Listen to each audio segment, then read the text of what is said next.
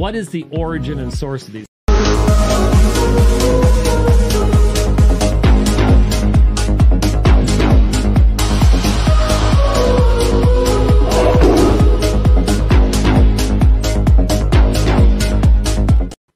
Welcome to God is Open. I am your host, Christopher Fisher, and today on the show, we have Christine also on the show.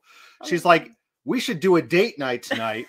We should go to some expensive restaurant. I said, hey, I got a better idea. We should watch a show together. It'll be romantic, and it'll inspire our love. And so we're here tonight to watch the very good show, the Nash Kizer Hornick Enyart debate on theology. He's the king of romance. Yes, absolutely. And so we are going to pull up this debate. That does not work. That works a little bit better. And so, jumping into this debate, Mark Kizer is he's an abolish human abortion guy. You can see the poster in the background, and so he has my kudos for that. It's masculine Christianity. It's not the effeminate type. And so I do got to give him props for that. This is not a bad debate to watch and to understand. They give all the generic arguments for determinism, anti-open theist arguments. And so it's a good introduction to the counter arguments. It's generic. There's nothing new. There's nothing novel. They don't present anything that is a Google search away from open theism. And so it is a good introduction to it. I think Dominique is pretty funny. The host here, The Gospel Truth, keeps calling Dominic. He keeps calling him Dominique. And he's never corrected. So the whole time he's Dominique, which is fantastic. Dominic and our friend Hornick. I don't know if I'm saying these names right. It's hard. I don't know how to read sometimes. But they present some novel arguments. I like how they use some imagery of cars, finding a blue car in a sea of red cars. So if someone has an argument that all cars are red, then if you find one blue car, that defeats their all-encompassing statement. All cars can't be red if there exists one single blue car. It's a defeater. And so they focus on this imagery. It's not reinforced in their closing statement. Maybe it is. It's not memorable if it is, but I do like how they were trying to frame the debate. Framing the debate's very important about a debate. Here's how I will win. Here's how my opponents would win. Here's what to watch for. This is what your opening statement needs to be used for, framing the debate. And then at the end, your closing remarks need to go back to your frame and say, hey, I told you to watch for this. This is what they did. I told you to look for these arguments. They didn't make these arguments. This is why I won the debate based on the things that I said would happen.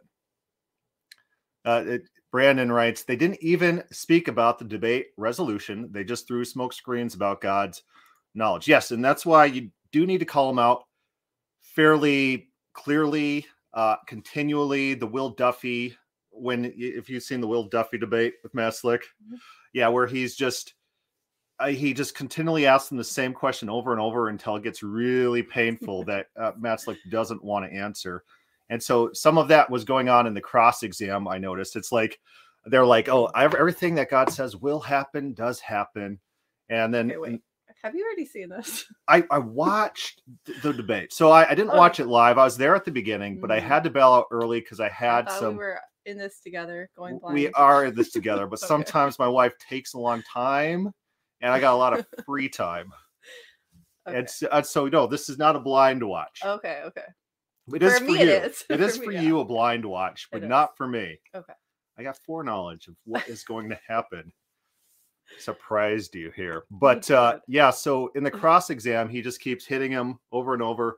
God said this would happen. Did this happen? It's like a yes or no question. And it's like they have to painfully admit over and over on tape in front of a live audience over and over that things God said will happen do not materialize.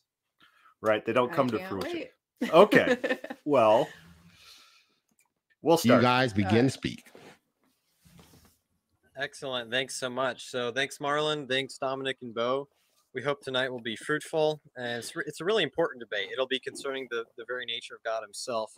So we hope it's enlightening, uplifting, and it brings us closer to the truth as revealed in sacred scripture. So the topic is, does the Bible teach that the future is eternally settled? And Tony and I will be arguing the affirmative, hence why we're going first. Our intention in tonight's debate is not necessarily to define how God knows. Just something about the technical presentation. You'll see Merrick, his lips, they don't line up with what's being said. Like, this is a technical problem. It seems to be on the host side. So, like, he gets done speaking his opening round, and then Tony starts speaking, and then both their mouths are moving at the same time. It's not their fault. It is whatever software the Gospel Truth is using is not syncing up. He does not use StreamYard, which probably could have solved this issue, but whatever he was using, something internally in that software needed to be reset in order to get this debate back on track, which it eventually does. But you'll see this weird shadow lipping thing going on. Was everything in the future? We only affirm that God does, in fact, possess perfect, exhaustive foreknowledge. As such, for tonight's debate, we are willing to defend many possible theories for grounding how God knows the future perfectly. Determinism, Molinism, or simple foreknowledge, whatever. We intend to demonstrate that the Bible teaches that God possesses this knowledge, albeit without getting exactly into how and in what particular ways this is the case, or exactly how the future is eternally settled with some of the philosophical things we're not going to focus on. We will argue that omniscience entails an exhaustive knowledge of the past, present, and future. Indeed, all things, possible and actual, are perfectly known by God. We will defend this position in contrast to the open theist view, which argues that God is not truly omniscient, at least not in the classical sense. Indeed, many open theists argue that God cannot truly know the future as certain. Okay, so I'm going to rewind just a little bit to see what they're not debating. He gives a little list of these are things we're not going to talk about, and it's kind of telling. And especially when he moves on to this classical omniscience. Future. We only affirm that God does, in fact, possess perfect. Okay. That was it. All right.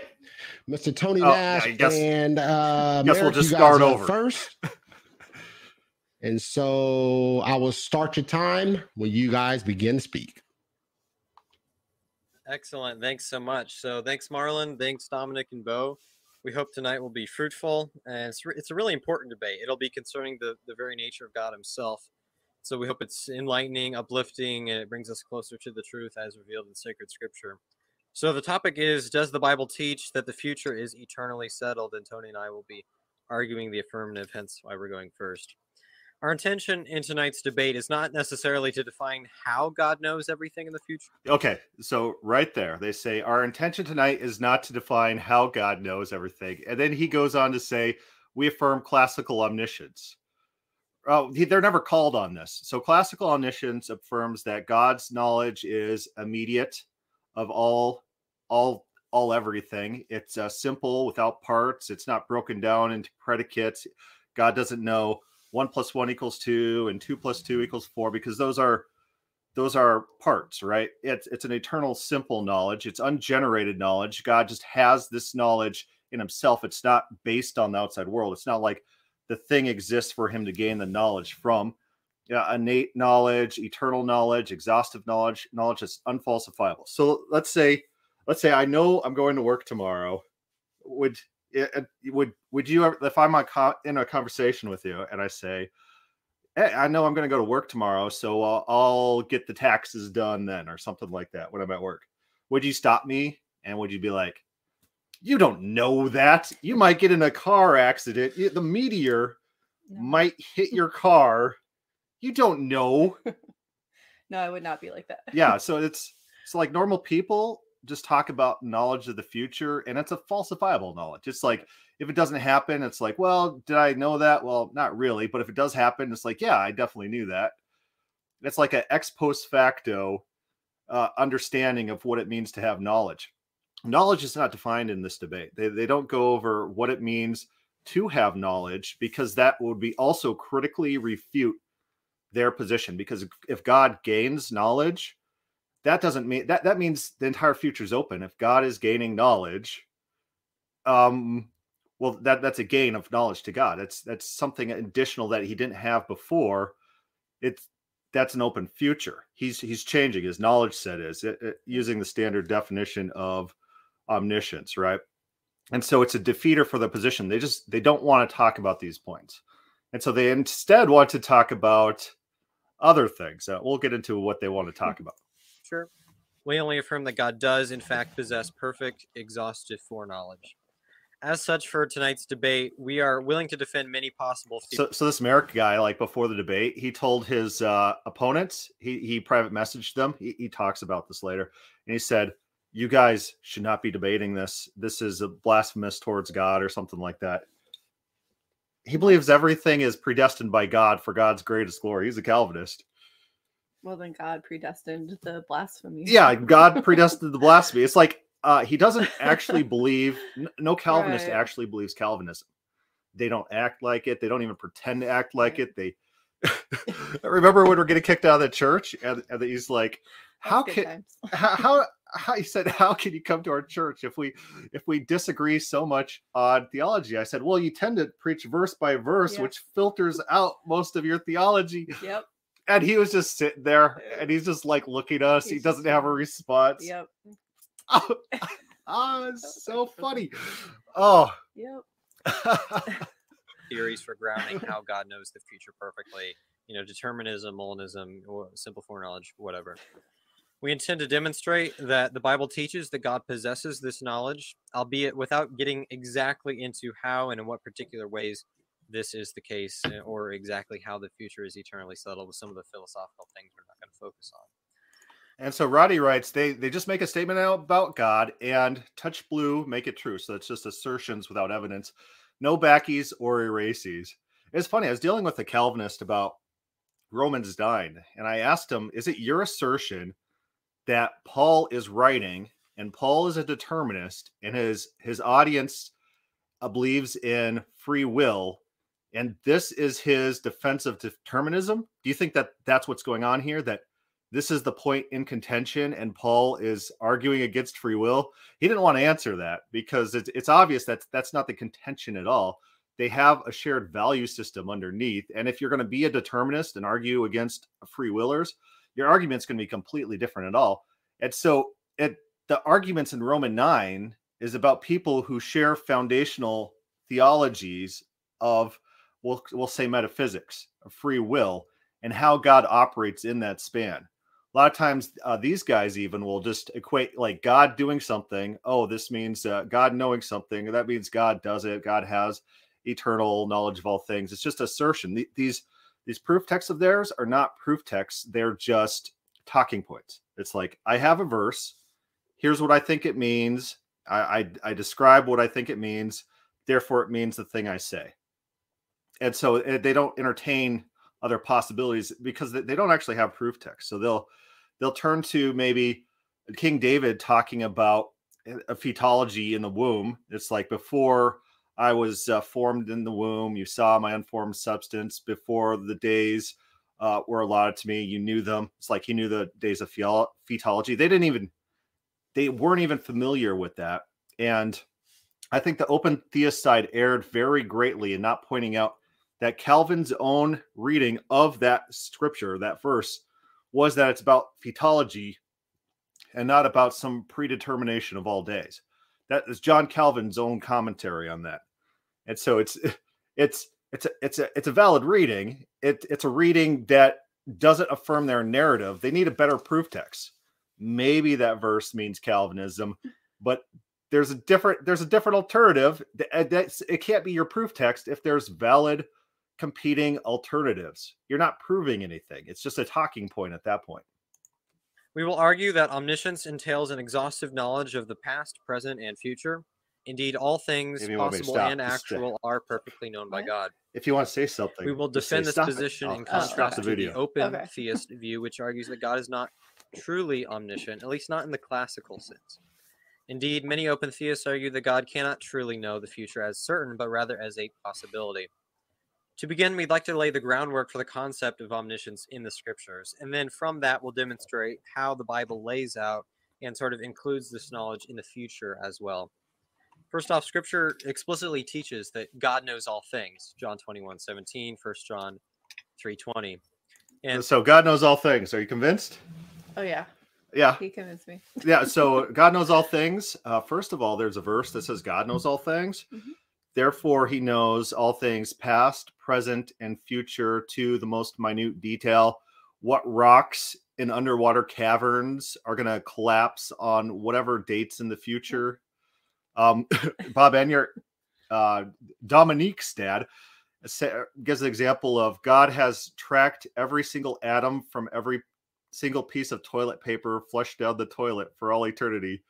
That's I guess the idea.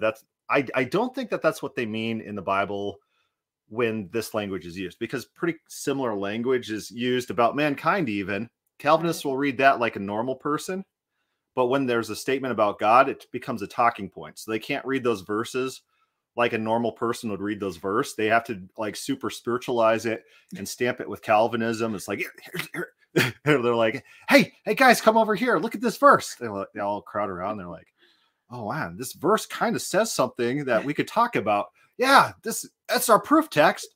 Okay, everybody, get the word out. Talk about omniscience when this verse says God knows all things. Quick, spread the word. That's our talking point. And lots of Bible citations. If you want the index, I wasn't able to make slides in time. Just let me know. This entails God knowing our hearts, thoughts, intentions, and all things currently happening. Psalm 139, Hebrews 4, Job 24. Very familiar text, Ezekiel 11, right? God is intimately in control of all natural weather events. Okay, so one debate strategy that they're doing is throwing out a bunch of proof texts. Like make an assertion, throw out a bunch of proof texts, which would be okay if the proof texts said anything about what they're claiming. So it's a debate strategy. You flood the debate with proofs and evidences and arguments, and then in the rebuttals and responses, there's not enough time to go over every single proof text. But a good rule of thumb to deal with this type of shotgun strategy is, I always say, and I'll tell people in debates, it's like if they do this and they throw out like 100 different verses or something like that, just take the first one they offer, because presumably the first one they offer is going to be their best piece of evidence. Turn to it, and if it doesn't say what they're claiming it says, you could just dismiss everything else. Because what's the chances that their first proof text is not going to say their thing, and then the second proof text will? It's just a waste of time. It's like shotgun proof texting. You turn the first proof text. God knows everything. Well, the Bible says man knows everything. Man had perfect knowledge from the beginning. Man foreknew Paul from the beginning. It says that we have all knowledge. We will be given all knowledge. That the King of Tyre has all knowledge of the heart. Things like this. That it's just common language. There's nothing within that phrase that means their theology is right and our theology is wrong. It's a talking point. It's not a proof text. It doesn't prove. There's no connection to what they're claiming. It's just assertion without evidence. So, what is their response when you say that to them? Oh, yeah. Okay. So the typical response is, well, this is about God, and so since the subject is God, it's talking about these God-making properties, and so we can't read them like we would read with man. So it's a double standard. It's special pleading, like how everything's an anthropomorphism. Yeah. So basically, their response is you have to be a Calvinist and understand that these texts are talking about Calvinism before you come to these texts. That is the counter argument, and you'll hear them do that. They'll try to dismiss any unfavorable text as an anthropomorphism, which they claim is a figure of speech. An anthropomorphism is not a figure of speech. It's a framing device for fiction. Back in Augustine's days, he talks about the anthropomorphs. These are not people who affirm some sort of figure of speech and anthropomorphism. These are people who believe that God has a body. Anthropomorphs in the ancient world believed God had a body. Anthropomorphism is a modern term meant to describe modern framing of fiction. Was not a term back then. It's not a valid way to read the Bible as anthropomorphism. Anthropomorphism. Ever seen Brave Little Toaster? Yeah. Yeah, Yeah. he's got the little cape and he's jumping, and there's a lamp, and the lamp is sad, and he's going to get crushed, and the lamp is very afraid. Yeah, that's not a thing. So it's not a biblical. That's like the go-to answer for everything is anthropomorphism. Yeah. So you might find an anthropomorphism, like if it says the mountains weep or something like that. That's anthropomorphic, ascribing human qualities to non-human things. But there's still conceptual overlap. That's one thing that Calvinists don't do, is they don't describe what that conceptual overlap is. Oh, we were just the other day, we're reviewing that Atheist, and Tyler Vela is saying everything is some sort of anthropomorphism, and he's like, what's the conceptual overlap? If all of God's language is analogical, what does it mean? Where is there a connection? You don't actually believe the things you're saying. You don't believe it's analogous.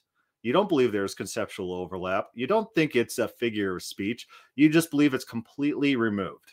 And so they define anthropomorphism as describing God in a way which makes sense for the historical events which occur. And so if there's a process change of God having a pre-flood world to destroying the world, they say the anthropomorphism is just describing that process change, that God repented.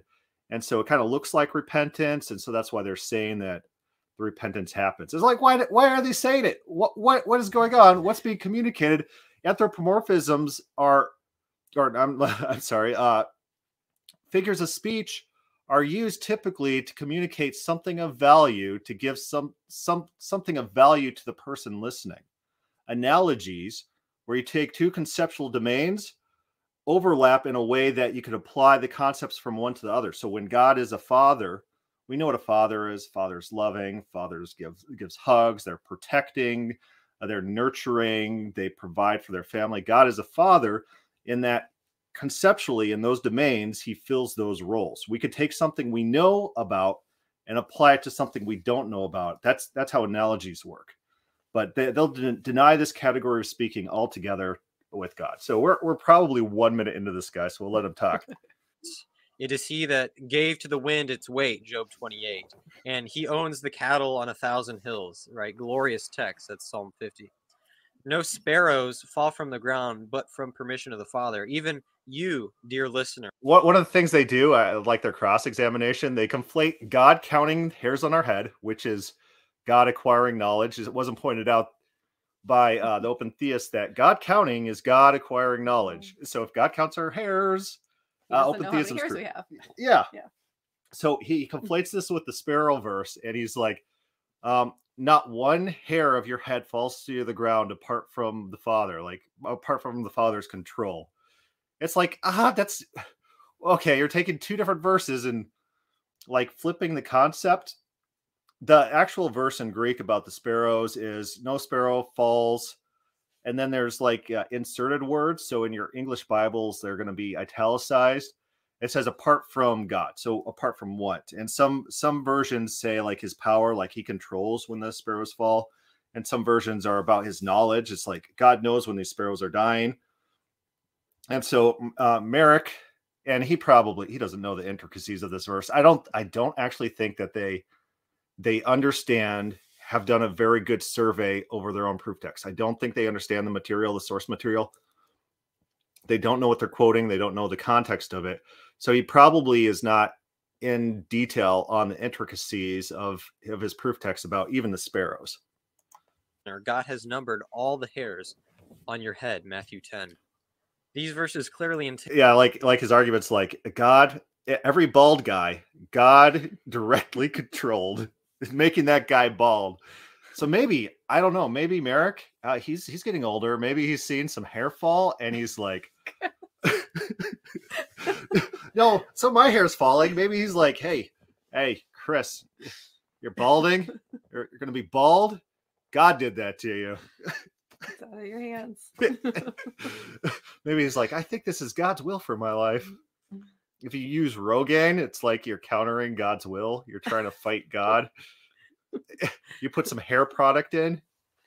Oh yeah, Bob Enyart, he used to do the thing where it's like everyone there's like songs like God controls where every lightning bolt goes. Mhm. And there's that ranger who is struck like 14 times. But Bob Enyart's thing was like, yeah, God was just controlling where all those lightning bolts would go until lightning rods were invented. Then he just decided to start targeting lightning rods. Oh, that's hilarious. That park ranger. That must be what happened. Yeah. Like 14 times you get hit by lightning.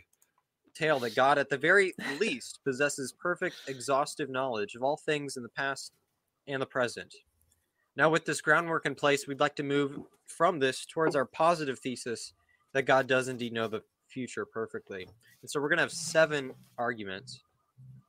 First, God is said to declare the end from the beginning. Truly, knowing all things entails knowing all possibilities and possible outcomes of this decree.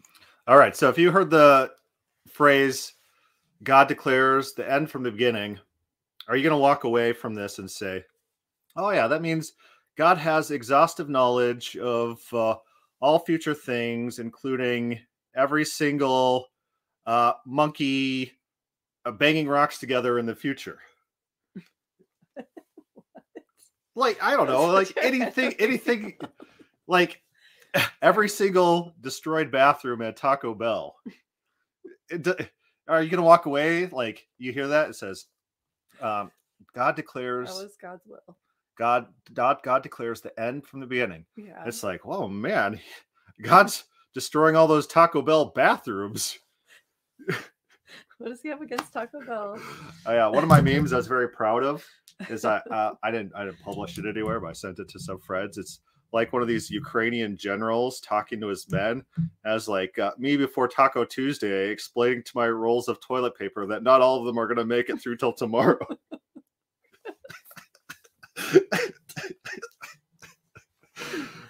Oh, but so I think there's a non sequitur here. I think we're seeing some sort of weird talking point rather than a proof text. This means he knows all consequences perfectly by creating this world. God declares the end from the beginning, so he knows all consequences perfectly. So does God declare all things? Who's God declaring to?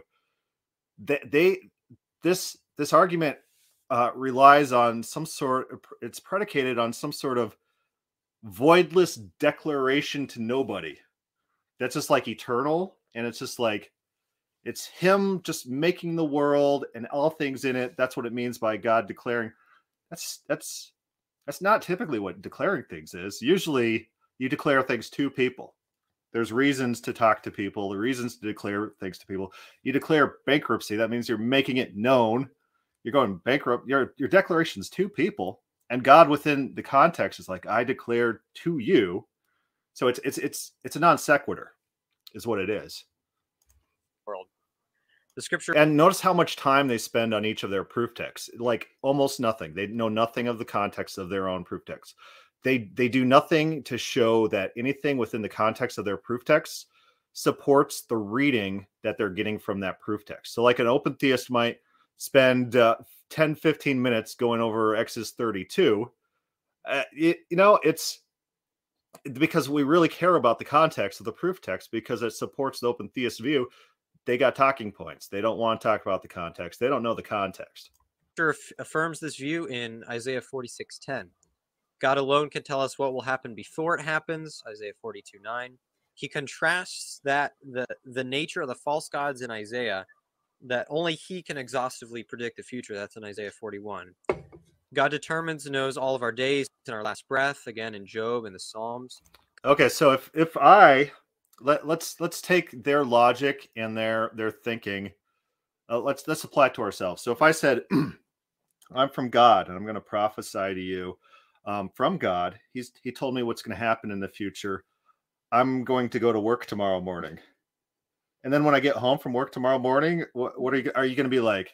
He was right. Yeah, that man is a prophet. He's a prophet from God. He predicted the future. He predicted the future. Yeah, so it's not like you can know things from the future without knowing. Right. And so there is a phrase that says you'll know a true prophet if the things come true. But you still have to apply common sense to everything. It's not like these rules are hard and fast. It's not like now you're going to think that I'm some sort of like Joseph Hey, Smith. Chris, I'm going to go to bed tonight. It's a prophecy. If it comes true, If it you comes have true, the you word know. of God. It's not like I'm Joseph Smith if that comes true and I should be like some sort of prophet or something. It's like you need to apply just a little bit of common sense to the things that are said in the Bible. They're like, you need to execute false prophets. Oh, except for like Jonah, because there was some sort of implied conditional. So it didn't happen, but we don't execute him. But if any open theist says a different prophecy isn't going to happen, I don't know. It's complete double standard. They don't have standards. God also knows the day and the hour in which Christ will return, that famous text in Matthew 24. But Jesus doesn't. In Mark 13:32, Jesus does not know the day and hour. And then they'll use quotes by Jesus, people saying that Jesus knows everything. And then they'll say, oh, look at this. There's some guy came to Jesus. There's a guy in a narrative, and he walked up to Jesus and he said, Lord, you know all things. And so everyone listening in is like, wow, he knows like it's something that'll happen 2 million years into the future. Yeah. How much toilets will be flushed simultaneously at this particular minute, 2,000 years into the, I don't know. Right. Yeah, I don't think that's what they're going for. As such, these passages clearly show the future does indeed exist, at least in the mind of God. Second argument, God himself declares particular instances of his exhaustive foreknowledge in the scriptures. Here are a few instances. God foretells the existence of Josiah and the acts he will perform, 1 Kings 13. And so this is actually one that they should have taken like a bigger section of their opening statement to talk about the Josiah, because Josiah is a king and he's predicted like decades before he's born. And so they might actually have some sort of case that they could build about some sort of type of knowledge of the future. But what's an open theist response? Okay, so let's pretend you're an open theist and someone comes to you and says, there's this Bible passage. There's this Bible passage in which God says there's going to be a certain king decades into the future, and he might do these certain things. What's your response? What do you mean? Like, so you're in this scenario, you're the open theist, and someone's arguing against you, and they say, hey, open theist, open theism is false because there's a Bible passage which predicts a king's birth 20 years or more before the guy's actually born. Like, we don't know if it's actually going to happen. Well, yeah. So that's one response is it might not happen. Sometimes things are said in the Bible that just don't materialize. God said, oh, I was expecting you guys to repent. You didn't repent. Here's the consequences. So that's one response is not everything materializes. So you're not actually making a point that's like it has any validity. A second point maybe is God could do it. God can make it happen. We have examples of God naming babies within the Bible, right? John the Baptist, his dad's like, I don't know if I'm going to name him John the Baptist, and he gets mute until he's forced to name his kid what God wanted him to name him. Mm-hmm. Like we have examples of God being coercive. Like Jonah didn't want to prophesy, and so he's like, I gotta run away. I gotta get on this boat, and I gotta hightail it out of here, because he's not a Calvinist. Jonah wasn't a Calvinist.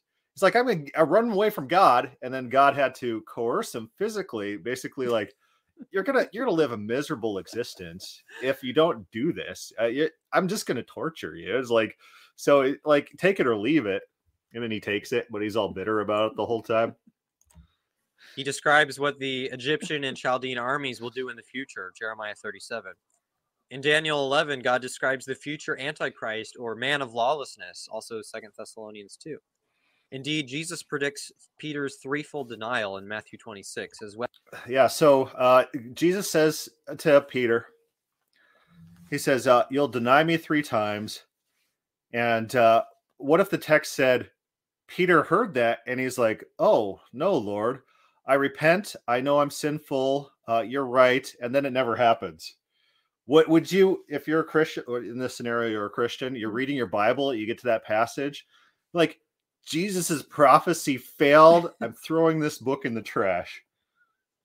Yeah, I don't know how you contend with these. Yeah, yeah. It's like, so what's the counterfactual? What if it doesn't happen? What would happen is Calvinists like Merrick Kizer and Tony Nash would be explaining to us how this was a conditional prophecy like Joda. But since it did occur, now they insist it couldn't have been otherwise, or else everything would fail, everything would fall apart, our religion would be trash. We'd just scrap Christianity. You open theists, you guys think that this could have been falsified. You are just the scum of the earth. It wouldn't be a big deal if it failed. Yeah. You just move on and be like, okay. Just make the Bible say what you want it to mean. Be like, oh, this is one of those conditional prophecies where Jesus warns someone about what's going to happen, and then they take action to avert it. Okay, and everyone would read the Bible like normal.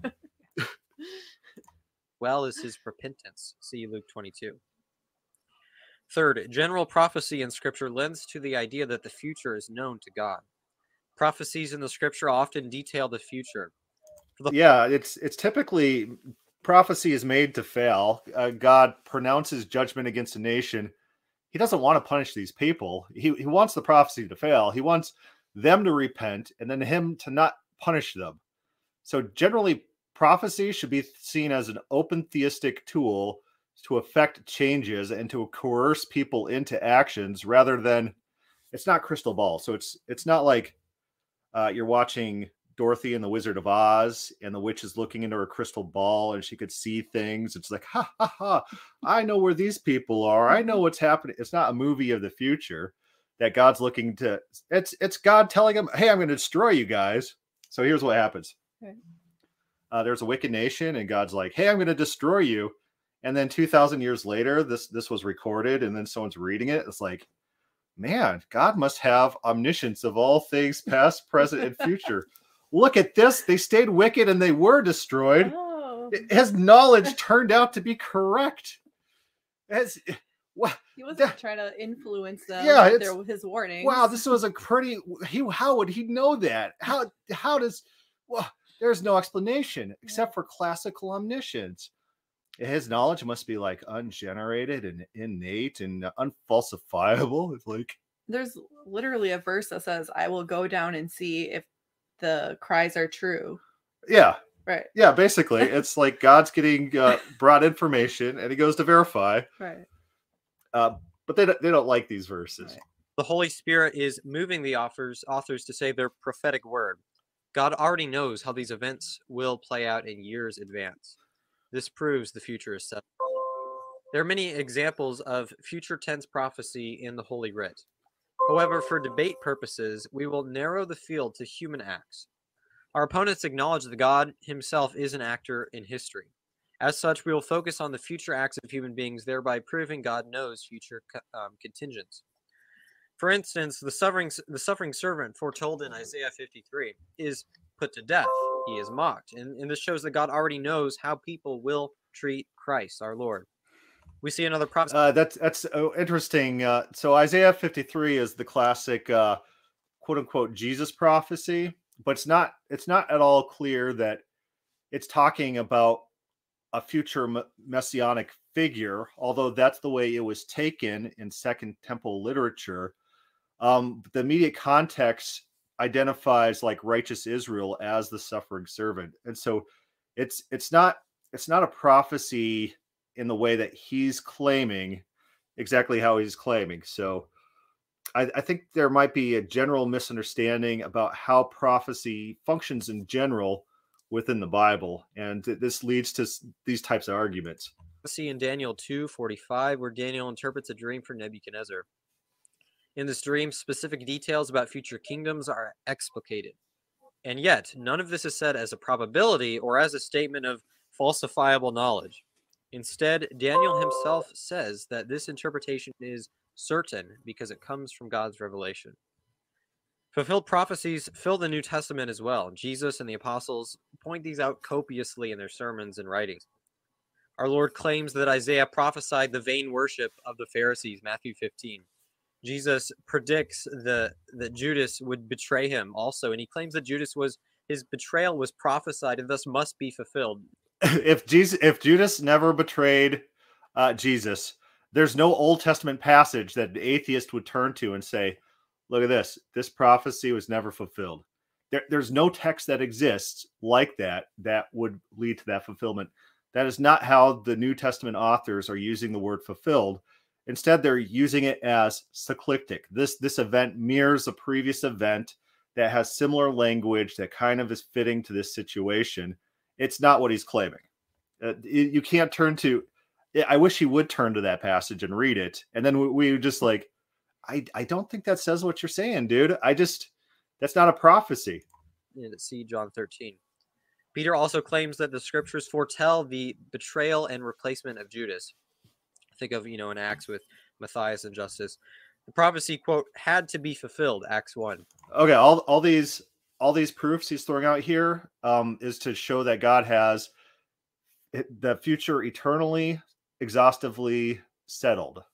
Are you convinced? Jesus knew Judas was going to betray him? No. Eternal fixed future. Jesus knew one of his companions who he hung out with a lot was a bad guy. He has not laid the groundwork for that. Okay. No. Uh-oh. Rennick's asking me about timelessness.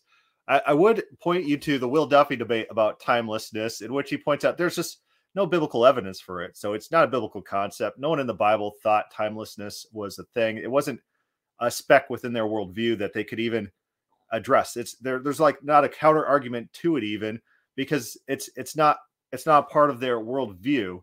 It doesn't make sense, right?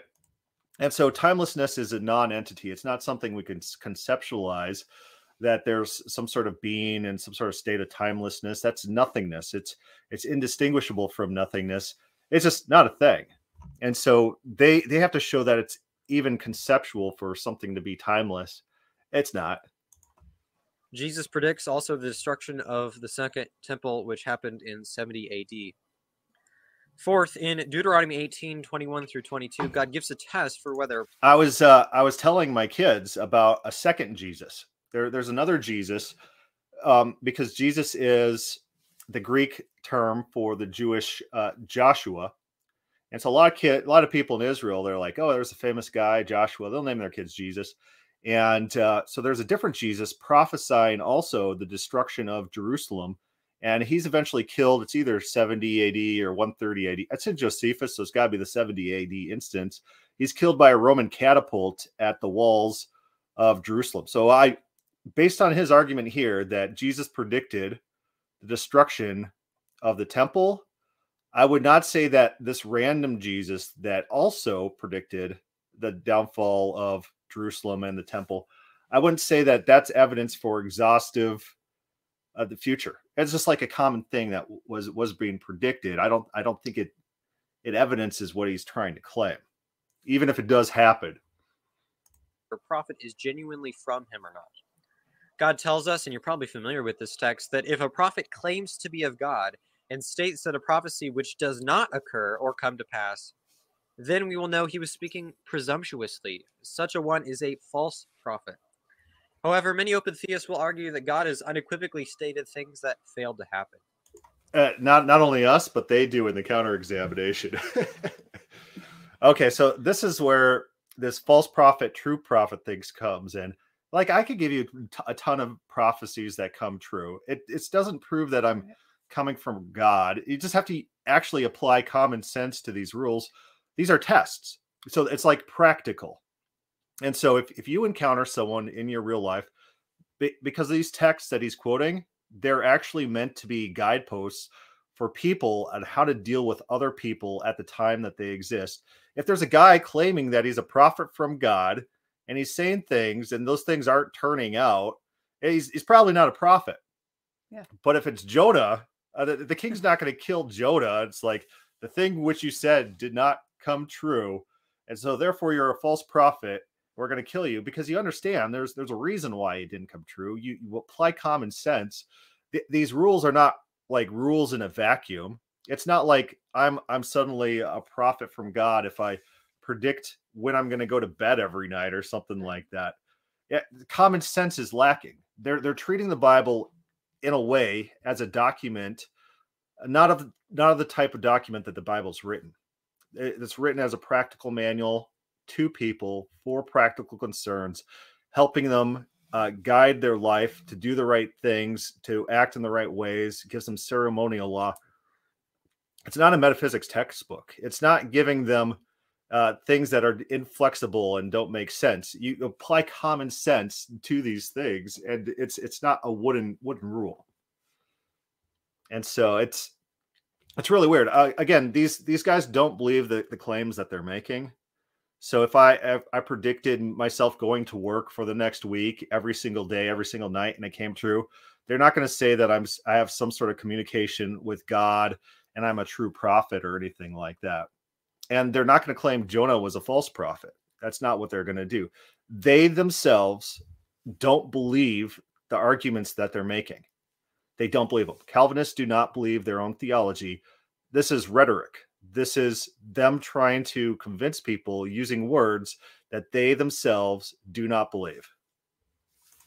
If this is true, however, then God spoke with presumption and rashness, a false prophet by his own criteria. We hope our opponents will reject this conclusion. Okay, number 5. Another clear argument to show God does know the future is his knowledge of counterfactuals and the truth value of such hypothetical scenarios. Okay, so now they're going to say that counterfactuals are real things. They believe the entire future is predetermined. That's been timelessly predetermined, but they're also going to argue that everything has counterfactuals. Things could have been the case in other situations, even though they don't believe that those situations could ever have materialized ever. Does that make sense? Mm-hmm. So everything is fated to happen. It always has been.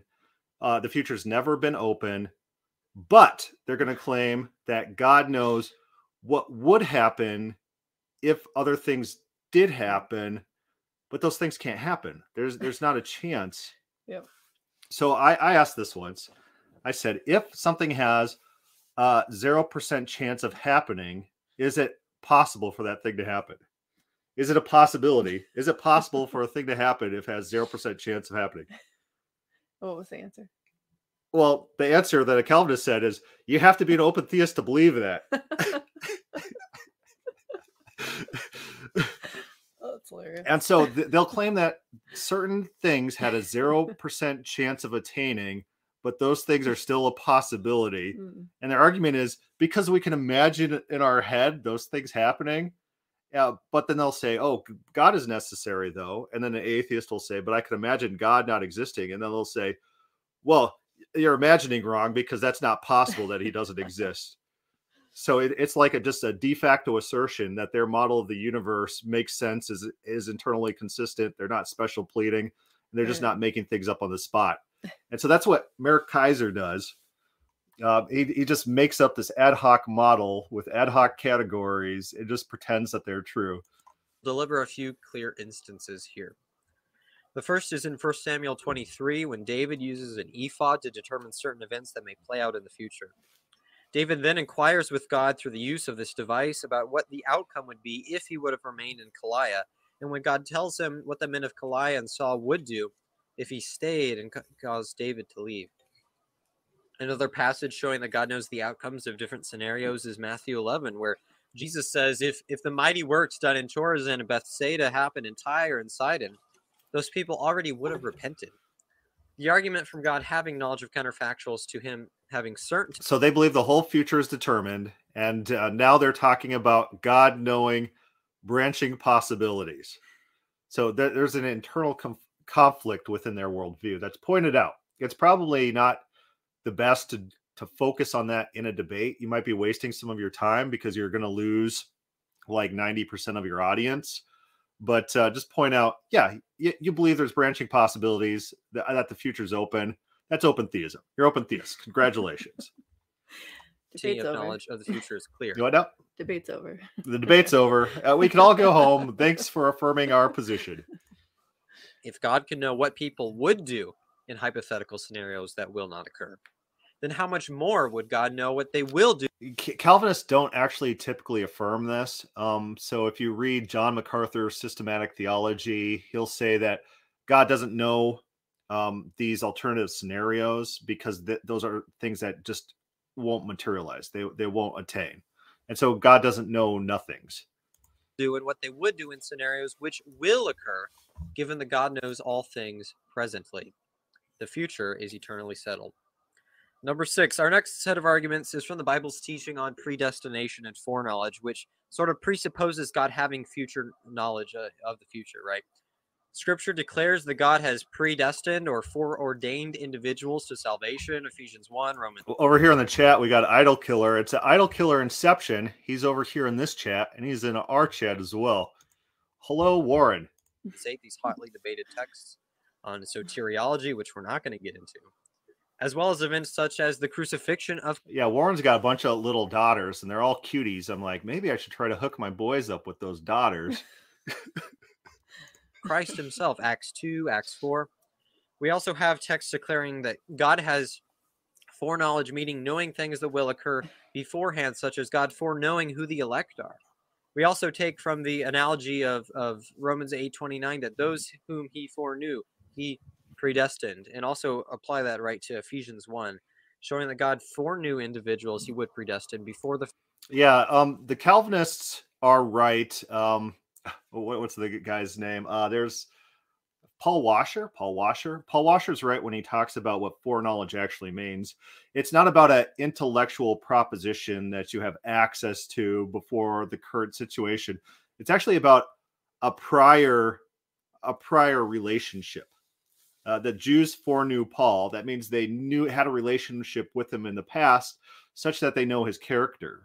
And so when the Bible talks about Jesus being foreknown, that means he had a relationship with God the Father somewhere in the past. When it talks about Christians being foreknown, that means within their own lifetime, they've had a relationship with God, and that kicks off this chain. What the Calvinist does is they hijack language, and they say, hey, this language kind of sounds like what we believe, and so this foreknowledge is like, it's eternal. It never started anywhere. It's not even really foreknowledge, because that would be inaccurate, because God is timeless. So there's no real foreknowledge. But what it's talking about is God eternally knowing things from an eternal now perspective of all people who would ever... It's not what it's talking about. It's talking about God has a relationship with people here and now. And based on that, he makes decisions for their lives here and now. It's not about this eternal predestination. And even the word that's commonly translated as predestined within the Bible functions the same way. God, at some period of time in the past, typically the time period that's being talked about, made a decision. The Jews predestined an answer to Jesus when asked about who their blood relationship was. That just means they specified something when they were talking to Jesus about that at that time in the past that we're currently talking about. People get this all wrong. They always say, "Oh, predestination is it's telling something in advance, or destining something in advance." And foreknowledge is always having knowledge of something before it happened. That's not what's going on. Maybe later, once things start getting theological, but within the Bible, there's no instances of that. Within all the early literature, that's not how these words are being used. The foundation of the world, which demonstrates that this knowledge of the elect is not gained by God in time, but rather is prior even to the creation. Idol Killer says, my daughters will be dating when they're old and barren. Weird. It's a weird flex, wanting your line to die. Foundation of the world. Similar lamb slain from the foundation of the world, right? However, this cannot reconcile with the view of our opponents, which suggests that God can't have perfect knowledge of the fate of individuals unless acquired in time, or that these individuals would even exist. He wouldn't know. As on open theism, how could God infallibly know that people would freely choose to procreate, or to create these people, or that anyone would freely... How could God know that? Wait, old and barren. Slap. Oh, okay. Sorry. How can God know that people will have sexual relations and have kids? How can God know that about the future? Maybe God. I'm just going to throw this out there. He took a wild guess about what humanity's like. That's what he just said. He said, "How could God know people would procreate?" It's like, what if everyone decided to abstain from sexual relations, and that's a contingency that God would have to consider.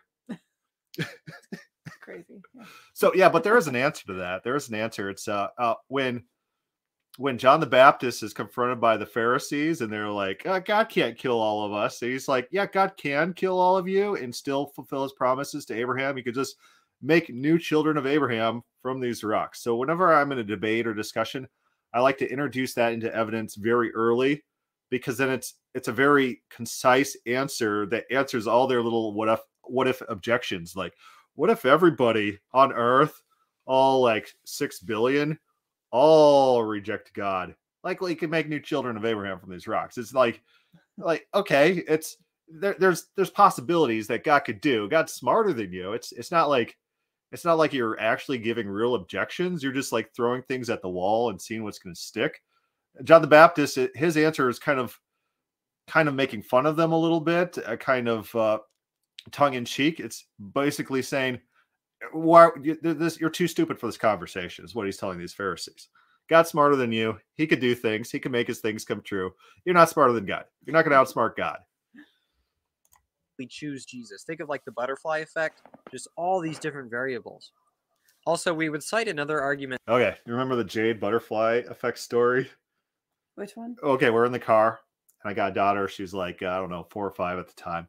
And she's like, the boys were trying to explain to her the butterfly effect. And she says, Dad, is that true that a butterfly wing flap can cause a hurricane? I said, well, the concept is that there could be a small series of events that eventually lead up to a hurricane. Mm-hmm. And she says, well, is that why we catch butterflies in jars? Don't cause the hurricanes. Oh, I don't think I was there for that. Oh, it was so funny. Meant from Peter in 1 Peter 1:20, which it stated that Christ again was foreordained to be sent before the foundation of the world. The same language of foreordination used of Christ's sacrifice in light of human sin in Acts 2 and 4, which implies very clearly that God knew the sins that would be committed and who committed them in order to foreordain Christ's sacrifice. I think he's getting feedback because he leaned too close to his mic. His earphones might be on too much. But then again, the Gospel Truth channel, it might be his software too. So they tell him to back off. And Merrick, hold on. Your audio is going bananas. It was like fuzzing out. Don't know what that was all about. Yeah, it was going in and out. Hey, do me a favor. Okay, yeah, hold on. So if you look at Merrick's mouth, it's still moving, and so it's off. Well, here's what happened. Like the video is like elongated, and the longer he talks, the longer the lag's going to be. Mm-hmm. And so it's going to carry on well into Tony's discussion. It's okay now. So if you want to continue, you can go ahead. Okay. Oof. Okay. Yeah. Sorry about that, guys. That's kind of painful. Likewise, the book of Revelation backs up this argument, for it declares that the Lamb was slain before the foundation of the world. Revelation 13:8. I don't think they've ever interacted with open theists. The book of Revelation never says anything about any lamb being slain from the foundation of the world. It's talking about names which have not been written in the book from or since the foundation of the world. And you know that because the same phrase happens twice. Once it has the slain language in it, but that's the title of the book that modifies the book. And once it doesn't. And so it's not talking about it. We got clear evidence, and this talking point just needs to die. And for them to repeat it means that they haven't done basic research on the issues involved in their proof text. These guys, I really believe they just went on Google and they found common anti-open theist talking points. They haven't studied counter arguments. They haven't studied the issues. And now they're just parroting what they pulled up online. It's what it feels like this debate is. And Paul declares that Christ came into the world to. Warren writes, James White agrees with us on this Lamb's Book of Life. It's what it says. I I don't think that there's a serious counter argument to it. It's like I can't take them seriously. It's just pretty painfully obvious. To save sinners, meaning since Christ was predestined to come into the world and to be sacrificed for our sins, God must have infallible knowledge that sin would occur in this world due to the force of the phrase predestined. For if something is destined, it means that it cannot fail to occur by definition. Aaron writes, except for in Calvinism, God does not know the future. He declares it, the institutes. Yeah, so Calvinists do this thing where they just use whatever language is most favorable to their position whenever they're talking. And so this was pointed out on my last live stream about the Tyler Vela thing, where the atheist criticizes him for using language that Vela doesn't even agree with. He's using language in a misleading way that's favorable to presenting his position, but when pressed on it, then he has to backtrack on the language he's used. Calvinists do not believe their own claims. You're not dealing with someone who actually believes in Calvinism when you're dealing with a Calvinist. They won't act like it. They'll only start talking real Calvinism if pressed very in detail. The point needs to be harped upon, or else they'll try to trick people with their language. They won't say what they actually believe about things. Scripture also uses this term destined for God knowing those who would finally disobey his will, as we see in 1 Peter 2:8, as well as Proverbs 16:4 and Romans 9, where God made some for glory and others for the day of wrath. If God, however, has infallible knowledge... Yeah, that's one translation. There's alternative translations that God brings all things to its proper end, the righteous for the day of righteousness and the evil for the day of judgment. So it's there's alternative readings of these verses. And so their champion one, they're not going to be able... this is when I was at the Matt Slick debate. You were at the Matt Slick debate, right? What do you mean at? Like, I brought the kids to Denver. You're not there. Mm-hmm. Oh, okay. But I point this out to Matt Slick. He uses this verse. And so I get up there, question and answers, and I read a different translation. I say, what in the Hebrew makes your translation for your point the correct translation, and this translation the wrong translation? It's the same verse be translated. Mm-hmm. He didn't have an answer. It's like they have talking points. They don't have proof texts, and they've never studied their own verses to understand alternative, legitimate readings that would undermine their they have their theology. They don't actually care about the text. The text is just a tool to use to like bludgeon people or to flower up your sermon. You have your sermon, and then the proof text you insert later. That's what happens. Yep. Of who the elect are, and also what sins would occur, and that Jesus would redeem us from those sins, right? Then God also knows of those who will finally disobey his word, and then how the opponents of God would like contend. So how do the opponents in our debate, how do they contend that God doesn't know the future? So kind of both ways are true. If God knows one, he must know the other. Seventh, our final argument will be to lay out sort of the absurd biblical and dangerous implications of open theism, especially... Okay, so this is argument by implication. Do you have any problem with argument by implication? Argument by implication. If what you're saying is true, then this bad thing would also be true. Yes. Yeah, it's just it's an emotional... watery, yeah, it's an emotional argument. Like, hey, if your wife has free will, then she can cheat on you. That would be terrible. So she doesn't have free will. It's like, yeah. Well, I like where your heart is, but I don't think that is a real argument. Right. Like Stephen Molyneux would always be like, that's not an argument. Well, it is an argument. It's a really bad argument. It's not a real argument. It's like emotional, like it's like believing what you want to believe rather than what the text is saying. Right, but they get pointed out their double standard here, because they'll say all the time that within the Bible, God says something will happen and that thing doesn't materialize. They'll just claim it's conditional. So how do they differentiate all the promises that they claim must be true in order for them to have faith in God from those? They don't have something to distinguish the two. It's just it's just goodwill thinking. It's like, oh, I hope this is one of the ones that come true. Even in like the practical life of the Christian, but of course our other essential doctrines and articles of faith found in the scriptures. So if God doesn't truly know the future, then how could Christ die for us personally if he didn't know that we would exist? How would he pay for our sins specifically, not knowing the sins we would commit if the future is not eternally settled? Perhaps the open theist could object and say Christ did not make satisfaction for any specific sins. Okay, so now they start getting into atonement theories. And so here's their argument. The argument is Jesus died on the cross for our sins. Therefore, he must have had a list of all sins that would ever be committed throughout all of history. Is that a common argument? It's one that Matt Slick makes. And so my dad points out in the Matt Slick Will Duffy debate, we were talking to Matt Slick before the debate.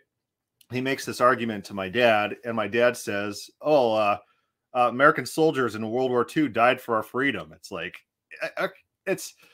like nobody's going to be like, well, these American soldiers knew every single American who would ever live and what kind of freedoms each of them would have, and died for a specific.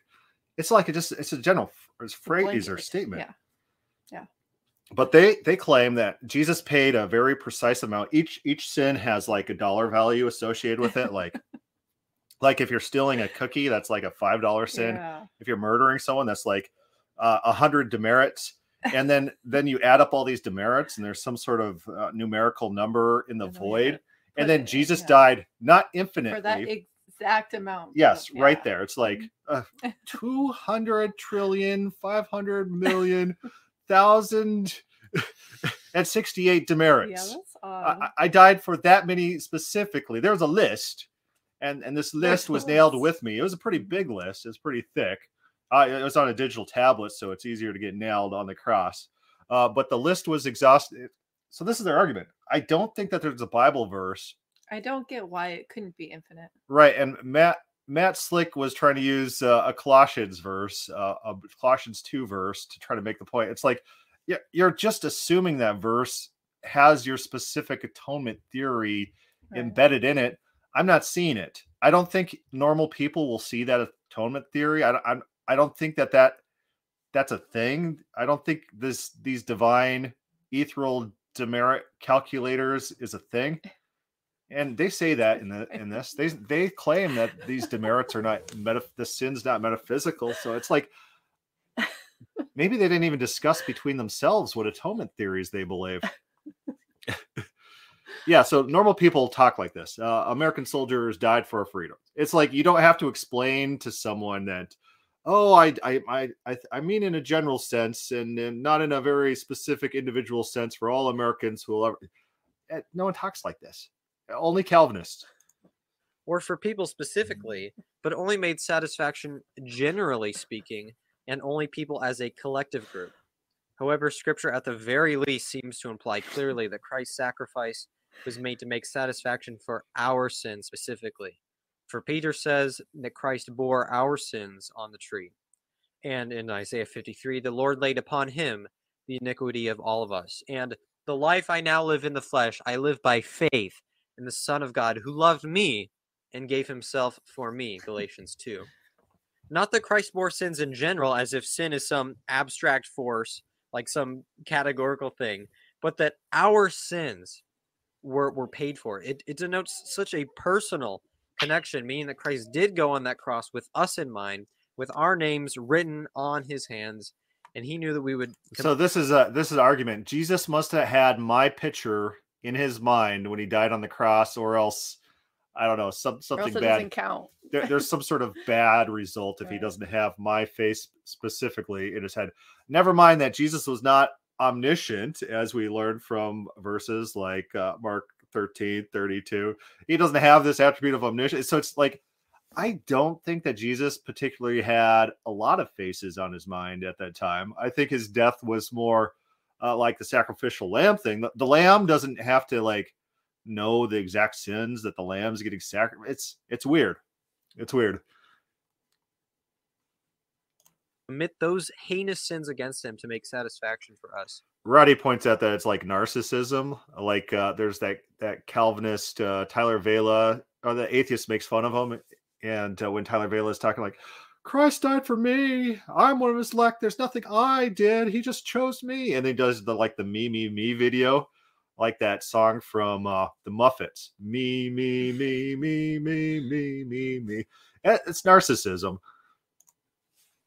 And so because of that, we can approach his throne of grace. And I appeal to you, listener, if you haven't done that, please repent and trust in Christ. And I'll pass over to Tony.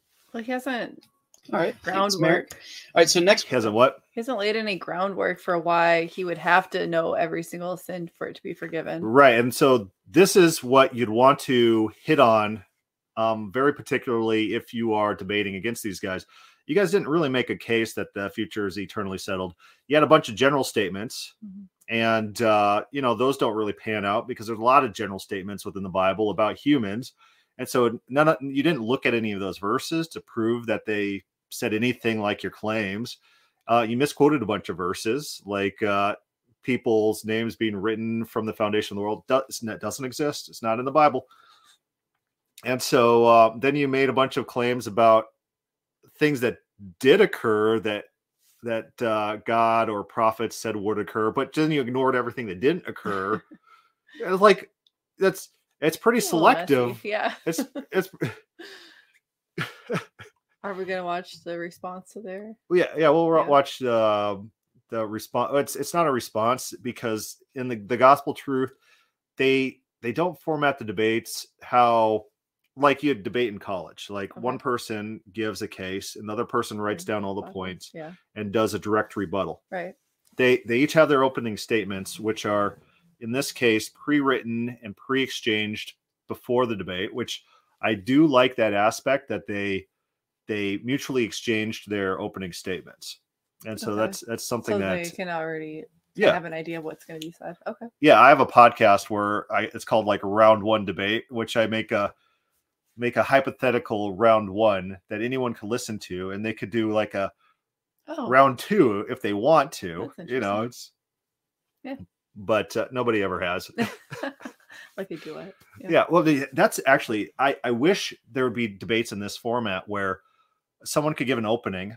Mm-hmm. It's on video, and then another person has time to watch it, review it, edit, and put together their own response to it, and post that as round two.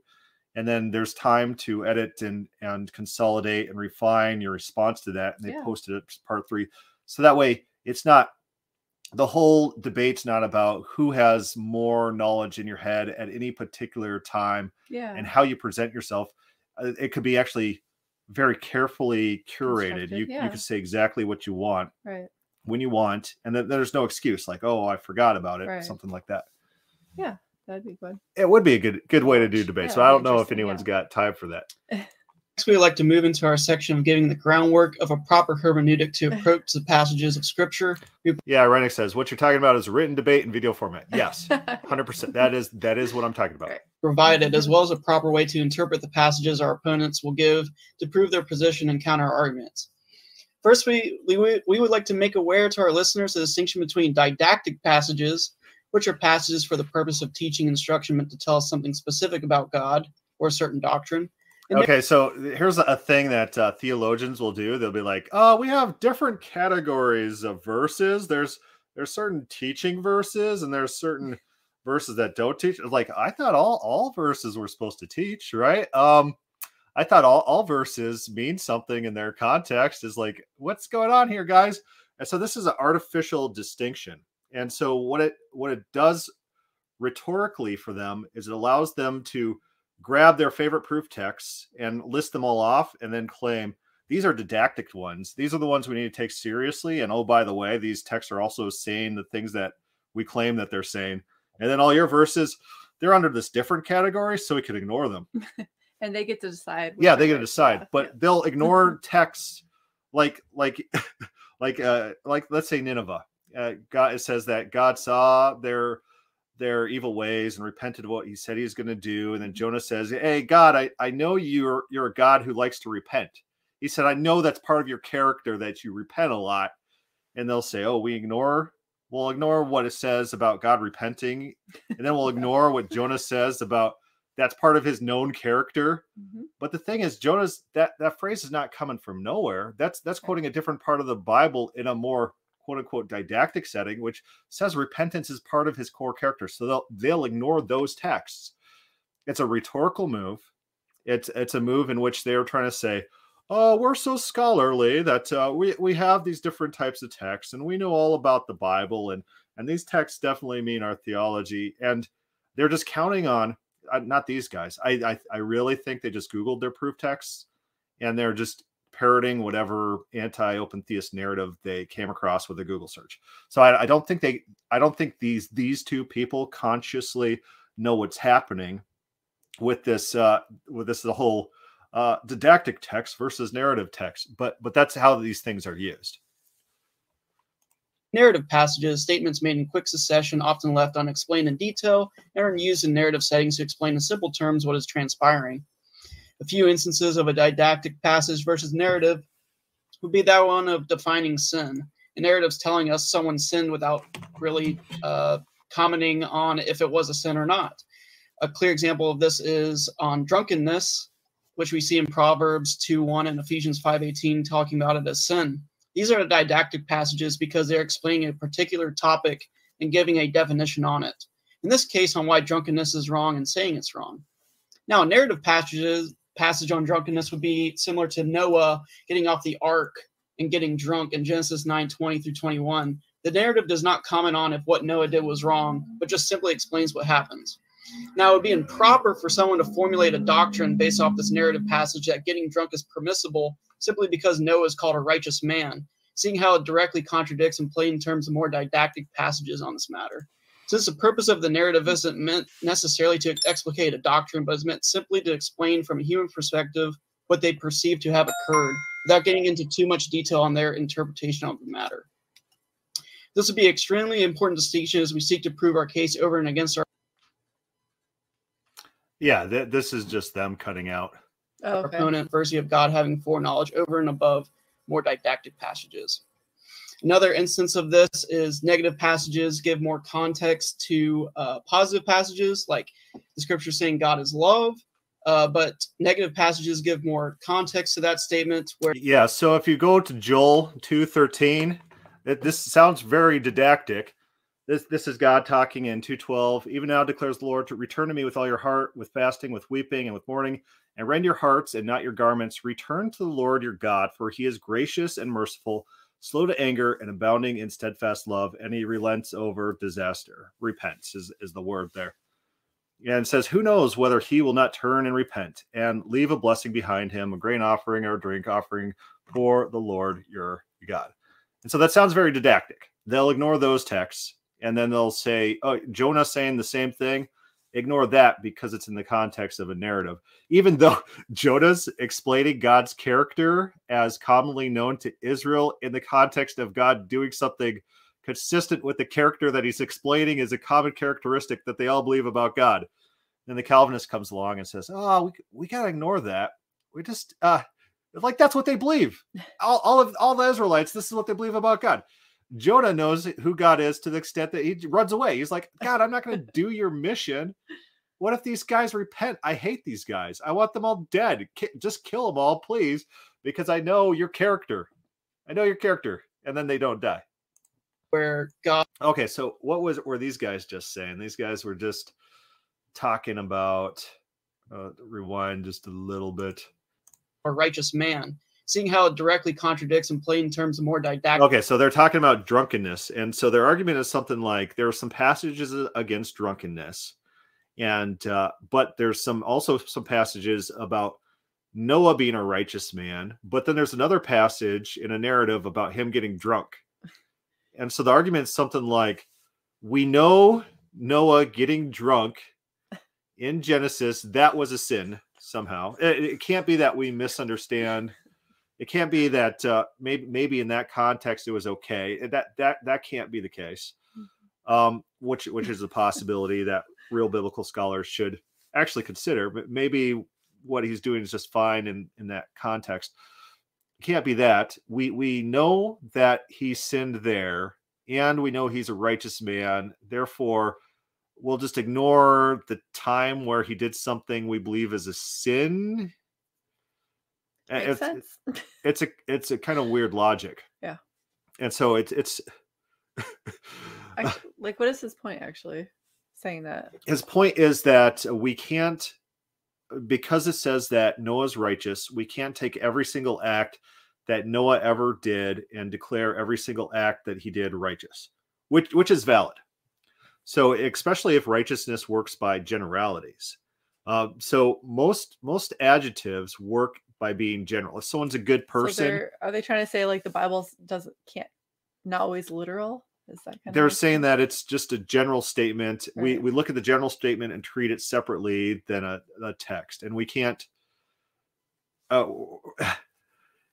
It's weird in context because what they're literally claiming is times in the Bible where God repents, we just have to ignore it and believe it does not happen, because other times it says that God doesn't repent. Right. That's weird. It's a very weird argument. Yeah.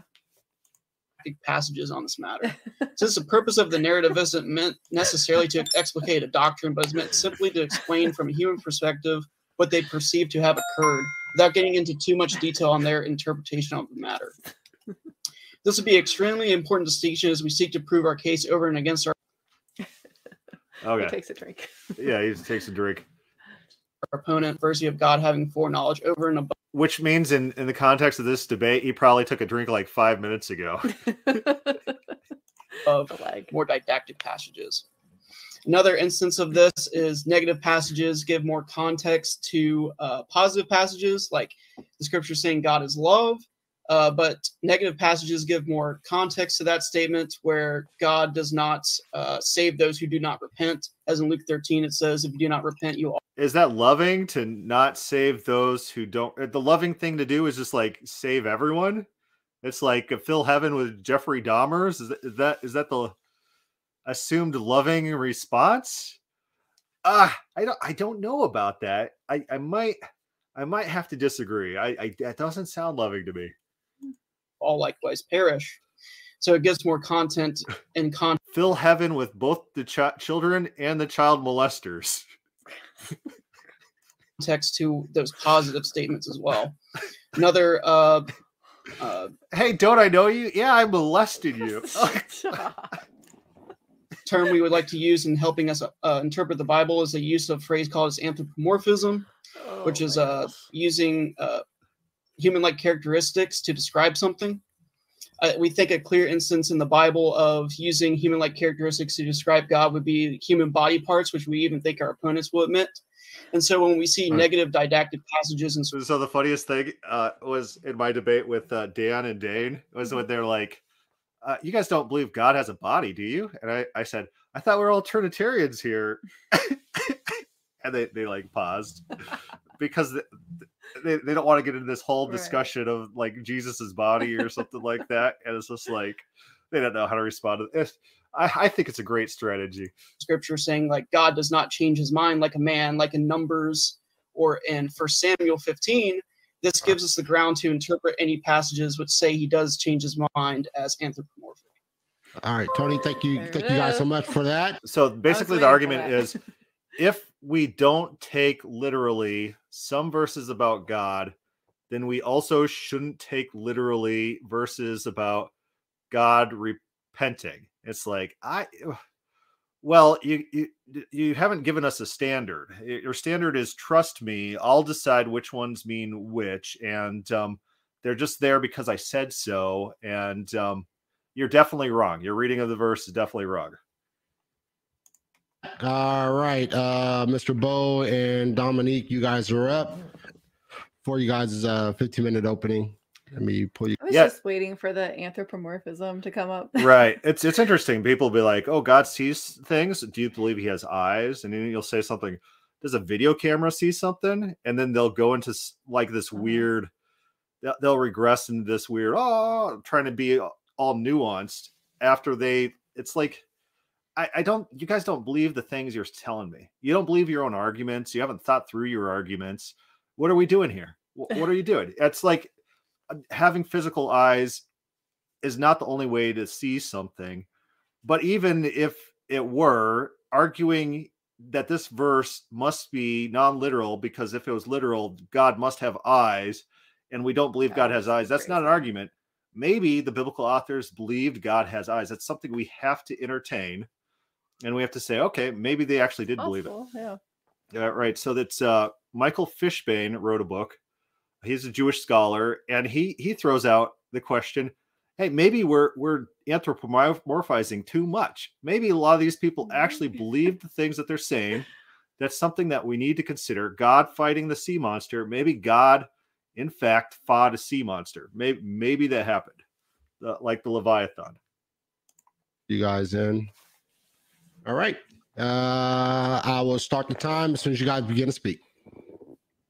Awesome. Well, greetings to the brightest audience in the country. Today we're debating, does the Bible... Yeah, so they're lagging as well. And so we got Dominique Enyart. Who did that intro? Was that Dominique?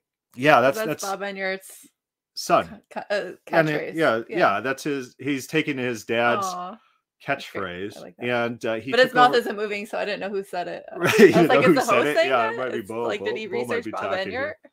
But he does a lot. He does quote his dad a lot, but he does it with non-attribution, which is interesting. So I don't know if he's trying to distance himself from his dad, or maybe he thinks that if he's citing his dad, then the arguments have less weight because of some negative perceptions of his dad that the audience might have, or if he's just maybe it's just so common in his household, maybe he's just adopted it without realizing all those adoptions of language. So it is interesting to see this young man in his 20s develop.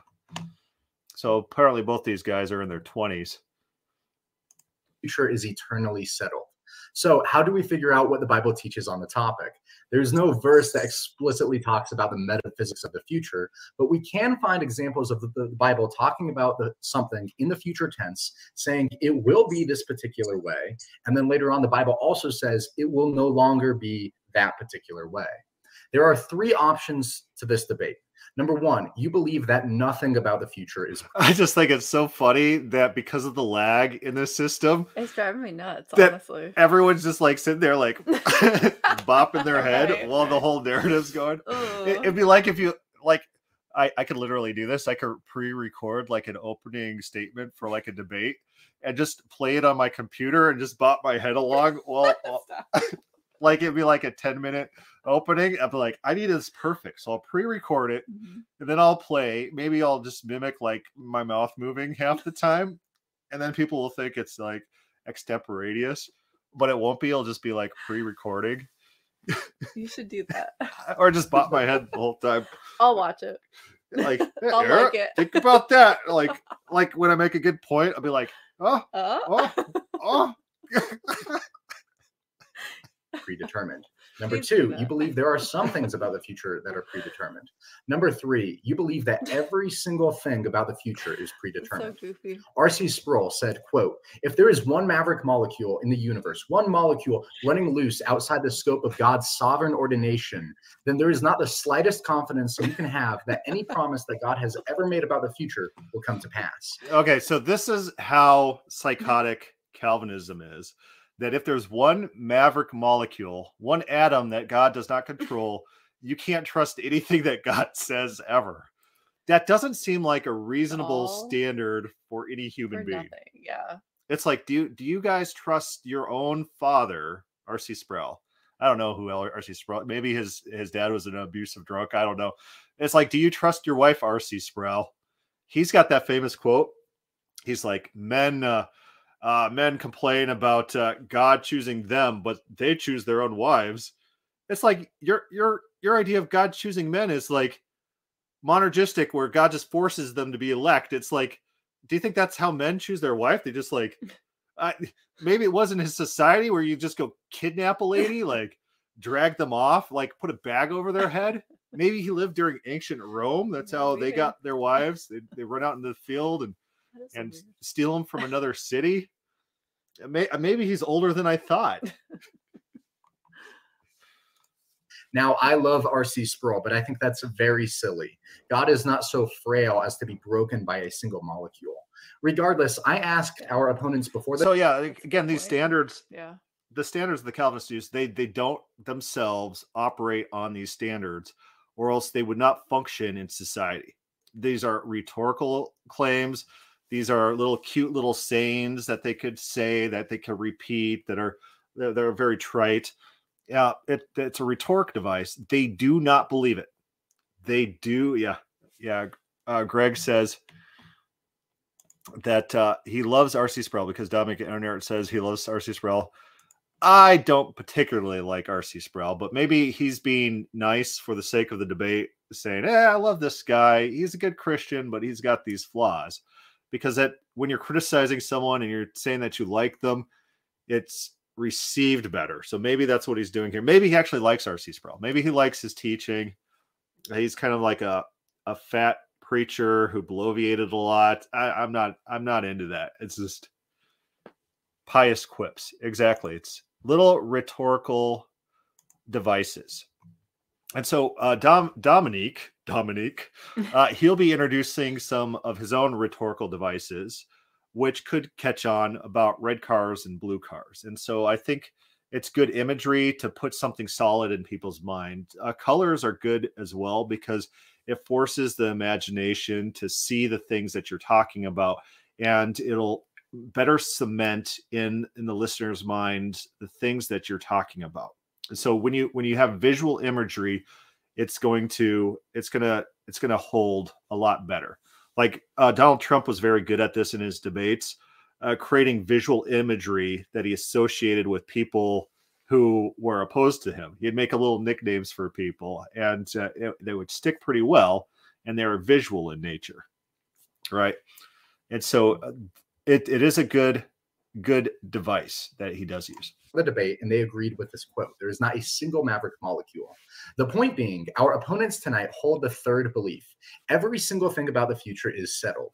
Bo and I hold the second belief, that some things about the future are settled. Imagine, if you will, that we are debating if there are only red cars in the world, or if there are some blue cars as well.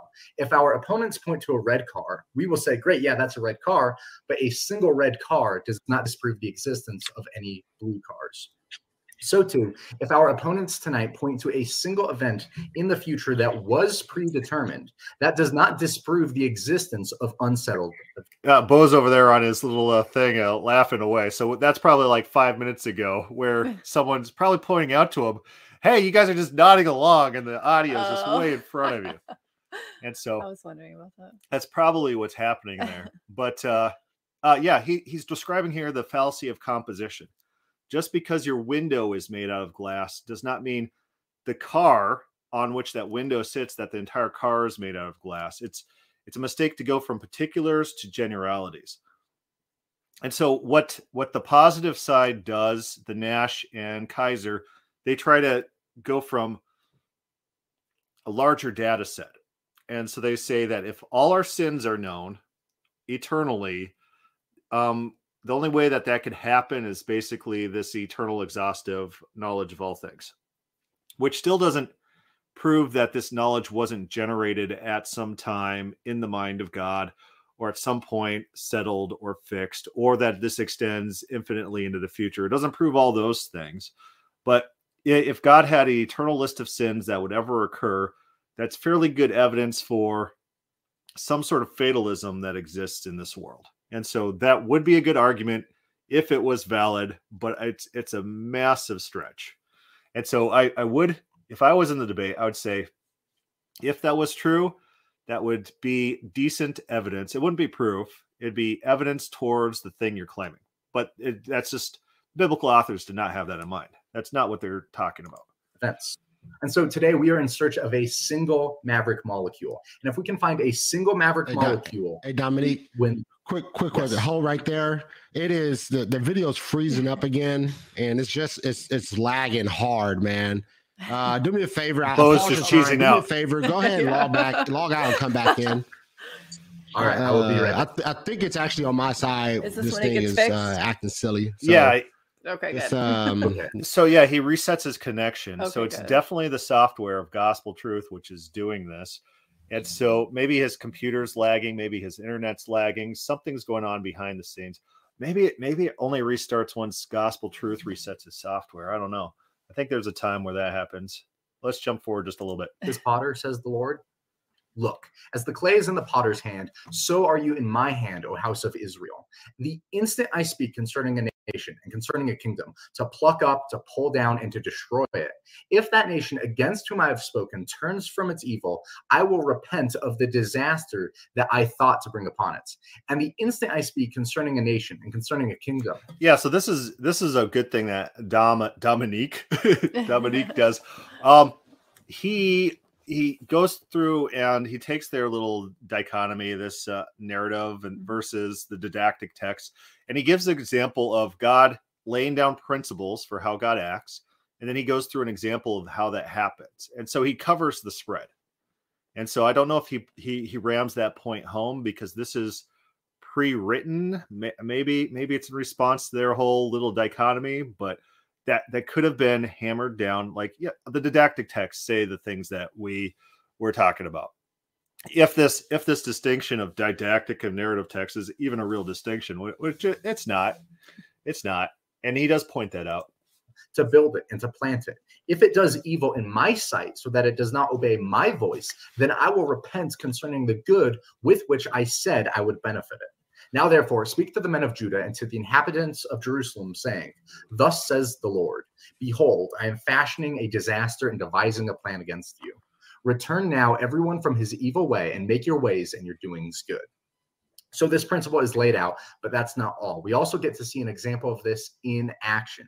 Not only do we get that chart, but we also get flow. This was recorded in the book of Jonah. The people of Nineveh were exceedingly wicked. Because of this, God said Nineveh was going to be destroyed in 40 days. That was set as the future. However, the people of Nineveh repented. This changed what would have otherwise been the future. Let's read this from Jonah chapter 3. Now the word of the Lord came to Jonah the second time, saying, arise, go to Nineveh, the great city, and preach to it the message that I tell you. So one thing that they're doing is they're actually quoting the Bible. So this is actually a lot better than these weird...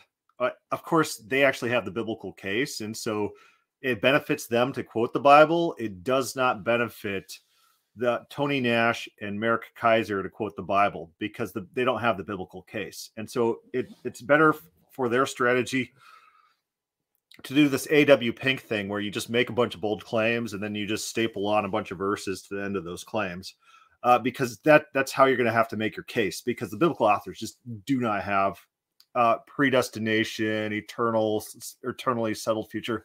They just don't have it in their minds. And so it hurts them to look at the context of their verses. So in terms of the debate strategy, it's good. But it just goes to show that they just don't have a biblical case, or else they'd be quoting the Bible. So Jonah arose and went to Nineveh according to the word of the Lord.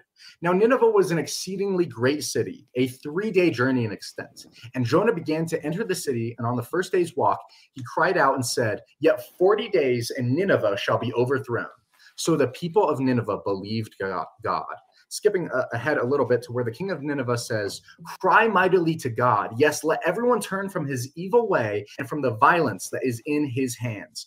Who can tell if God will turn and repent and turn away from his fierce anger that we may not perish? Then God saw their works, that they turned from their evil way, and God repented from the disaster that he said he would bring upon them, and he did not do it. In the next chapter. So it's really weird in the Jonah narrative in which Jonah is preaching 40 days and Nineveh is going to be destroyed. And Calvinists will be like, well, it's not written, but he preached to them that if they repented, then God would change his mind. It's like, absolutely the text does not say that. And the people in the text, they have no idea if God's going to change his mind. And so their response is, hey, we should repent because who can tell if God will repent and change his mind about this destruction? And so the narrative says the exact opposite of what the Calvinists wished the narrative said. It's their wish fulfillment about the narrative when they try to explain what's happening in context. Jonah is praying to God and says, for I know that you are a gracious and merciful God, slow to anger and abundant in loving kindness, one who repents from doing harm. So again, if we are debating, are there only red cars in the world? This would be an example of a blue car. This is an unsettled event. This is the Bible talking about Nineveh in the future tense, saying it will. So yeah, he says blue car. Everyone in the audience pictures the blue car. Well, not everyone. Be this particular way. It will be destroyed in 40 days. Then the Bible teaches it will no longer be that particular way. The city will not be destroyed. 41 days later, the city still stands. And these two biblical passages, Jeremiah 18 and Jonah 3, they are linked together beautifully. And they clearly teach that the entire future is not, nor was it ever, eternally settled. We set out trying to find maverick molecules, but we find entire maverick nations. Awesome. Looks like I got 9 minutes and 45 seconds. So Yeah, slow down my seven. It looks like your voice is lining up too. But to continue that line of argumentation that Dominic has started, I'll be demonstrating that there are many blue cars in the Bible that come in many different shapes and sizes. My first example of a blue car would be found in Jeremiah 26. The Bible indicates that the future is not eternally settled. In Jeremiah 26, we see two very important theological truths about how God interacts with his creation. This passage directly follows the contingency agreement set forth in Jeremiah 18. However, this story goes into detail and displays more information that isn't revealed in chapter 18. In verse 3, we see that God gives the possible outcomes of Jeremiah's prophesying. It may be that they will listen and everyone turn from his evil way, that I may relent to the disaster that I intend to do to them because of their. So it's an interesting strategy to retread ground that's already been presented in the other opening argument. And so I'm not sure about the strategy there. Evil deeds. The first outcome is what God is intending to do at the present time. God says, I intend to do, and it's judgment. God has told the people that they will be judged in verse 4 through 6 if they continue in their sin. But in verse 6, he says, then I will make this house like Shiloh, and I'll make this city a curse for all the nations of the earth. However, a second option is offered based on the contingency that they repent. God specifically uses phrases such as they may and I may. With this information, we can decipher that God has predetermined to judge them, and he fully intends to do so. God tells us that he predetermines to judge them because he says, I intend to do something. If God says he intends to do something, we better believe he intends to do it.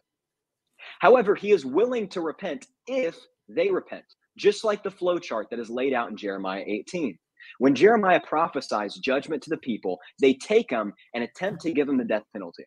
It is only after Jeremiah mentions the contingency that they were. So you know what the Calvinist counter argument to this is? They do it in this debate. Their counter argument is because God said that he would repent of what he thought to do if the people changed their ways, then when he actually does it, he's not actually repenting because he said that's what he was going to do. It's like, if you tell someone you're going to hit them if they walk into the house, elevate like a stranger, and then they walk in the house and you hit them, you didn't actually hit them because you're just doing what you're. It's like the repentance is part of what he's going to do. So in their view, it's like when God says he's going to repent, he doesn't actually repent because he said he would repent. Like what?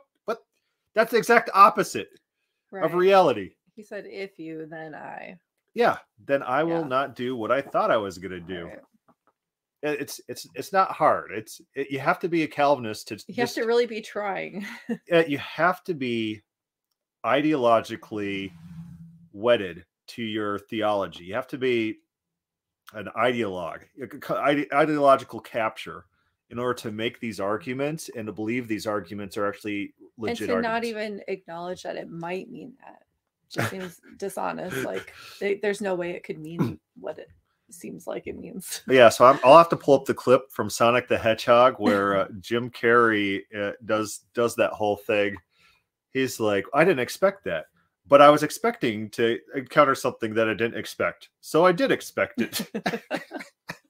and of course, the joke is that it's some sort of mechanism to try to salvage him not actually knowing what's going to happen. Yeah. And it's just complete cope. The joke's funny. The joke's funny because it's a crazy person who argues like that in a self, let's say, he's trying to bolster himself. He's affirming himself. He's trying. It's a cope. Repent of their ways. Now, therefore, mend your ways and your deeds and obey the voice of the Lord, and the Lord will repent of the disaster that is pronounced against you. Verse 13. What is noteworthy is that in verse 19 of Jeremiah 26, the elders understood that God is willing to repent and of the predetermined intended judgment if they repent of their sins. They even mention a historical event in which God has done this before. They say in verse 19, did Hezekiah, king of Judah, and all of Judah put him to death? Did he not fear the Lord and entreat the favor of the Lord? And did not the Lord relent of the disaster that he pronounced against them? But we are going to bring disaster upon ourselves. Even the elders of this time understood that God was not being anthropomorphic and making stuff up or eliciting a response. They understood through past history events and what Jeremiah was conveying that if they stopped their evil, God would repent of the intention that he has to do. And God offering two options and staying true to repenting of the first option, it can be determined that the future event could not have been eternally settled. Therefore, we have found just one other blue car. And just to recap, if there's millions of red cars, we agree that things are predetermined. But if there's one blue car, this debate is over. One blue car shows that not everything is eternally predetermined. The second topic I want to bring up is actions and prayers change what would have otherwise been the future. And a popular story that arises when speaking of God relenting his judgment is Exodus 32. In this story, God tells Moses, now therefore let me alone, that my wrath may burn hot against them, and that I may consume them. And I will make a great nation out of you. Verse. And so the Calvinists, in their response to this, they really don't like this idea that God listened to Moses's arguments, internalized those arguments, and acted on those arguments. And so in the response, the Calvinists are like, well, if he's actually listening to Moses's arguments, one of the arguments is you're going to kill your people, and that would unvalidate your promises to Abraham.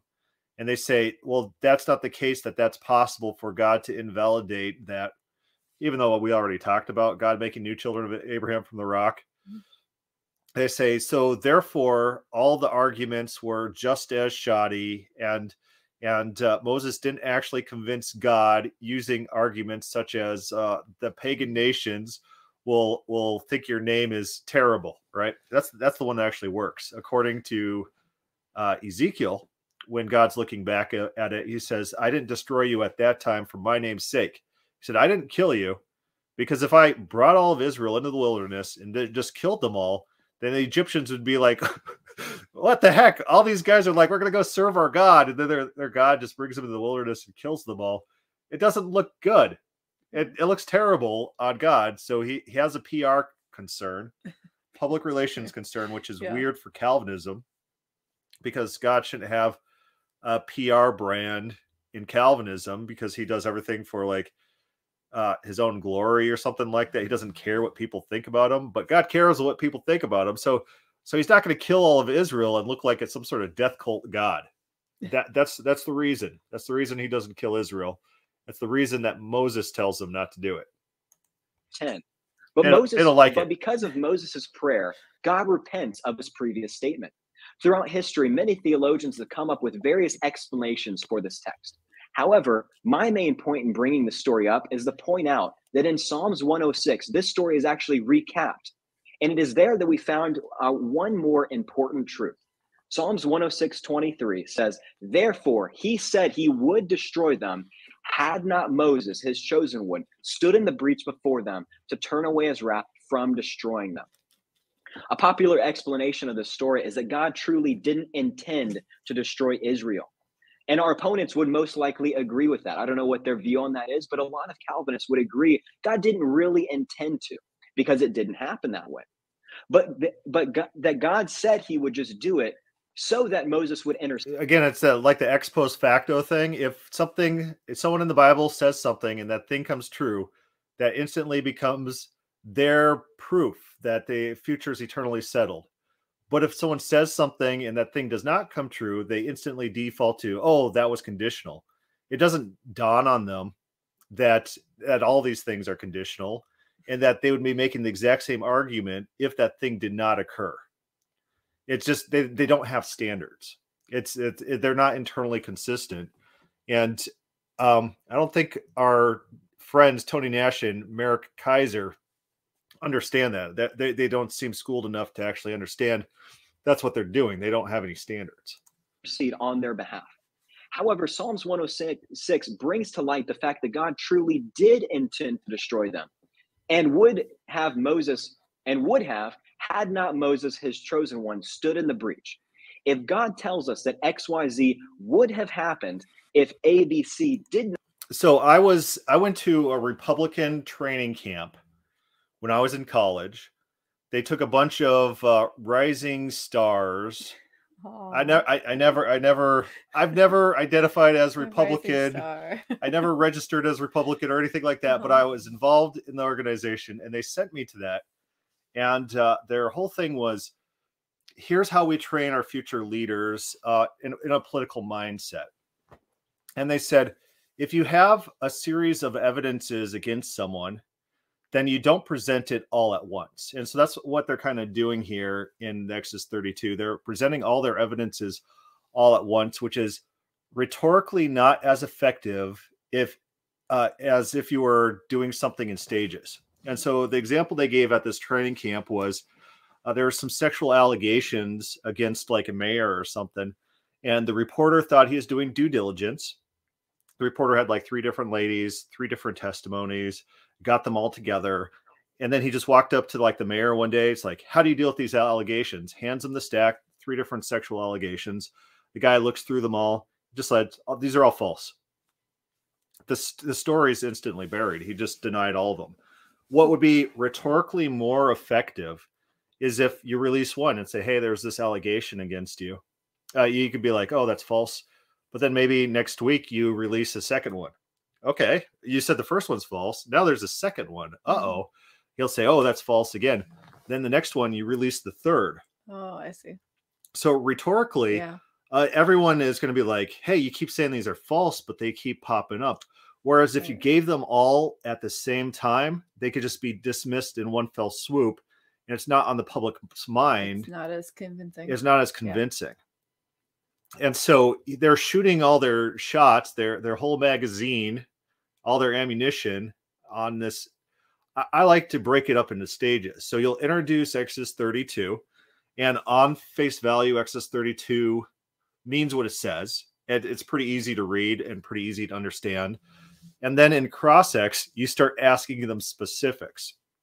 And so in the cross-ex, when you're asking them about specifics about the text, it's things that are obvious on reading the text that they need to deny, but then you pull out an additional proof text somewhere else in the Bible that's recounting this event that states the thing that they didn't want to say. Like, did Moses change God's mind? And they'll be like, no, this is all performative.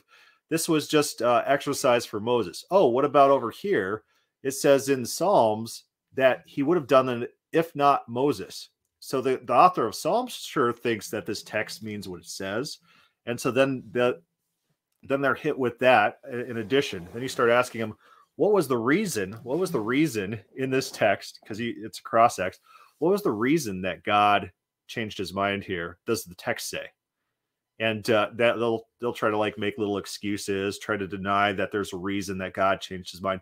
And then you turn to Ezekiel, it's like, over here it says he changed his mind for his PR, his image. What reason does Ezekiel give? And so yeah, I can see. The Dominique Enyart show is here. He's in studio. Hey. But so That's it's awesome. If rhetorically, if you want to make a bigger impression, you'll take things like this where you have multiple angles of approach, and you'll get the people locked into the tight situations in which they can't quite answer the cross-examination.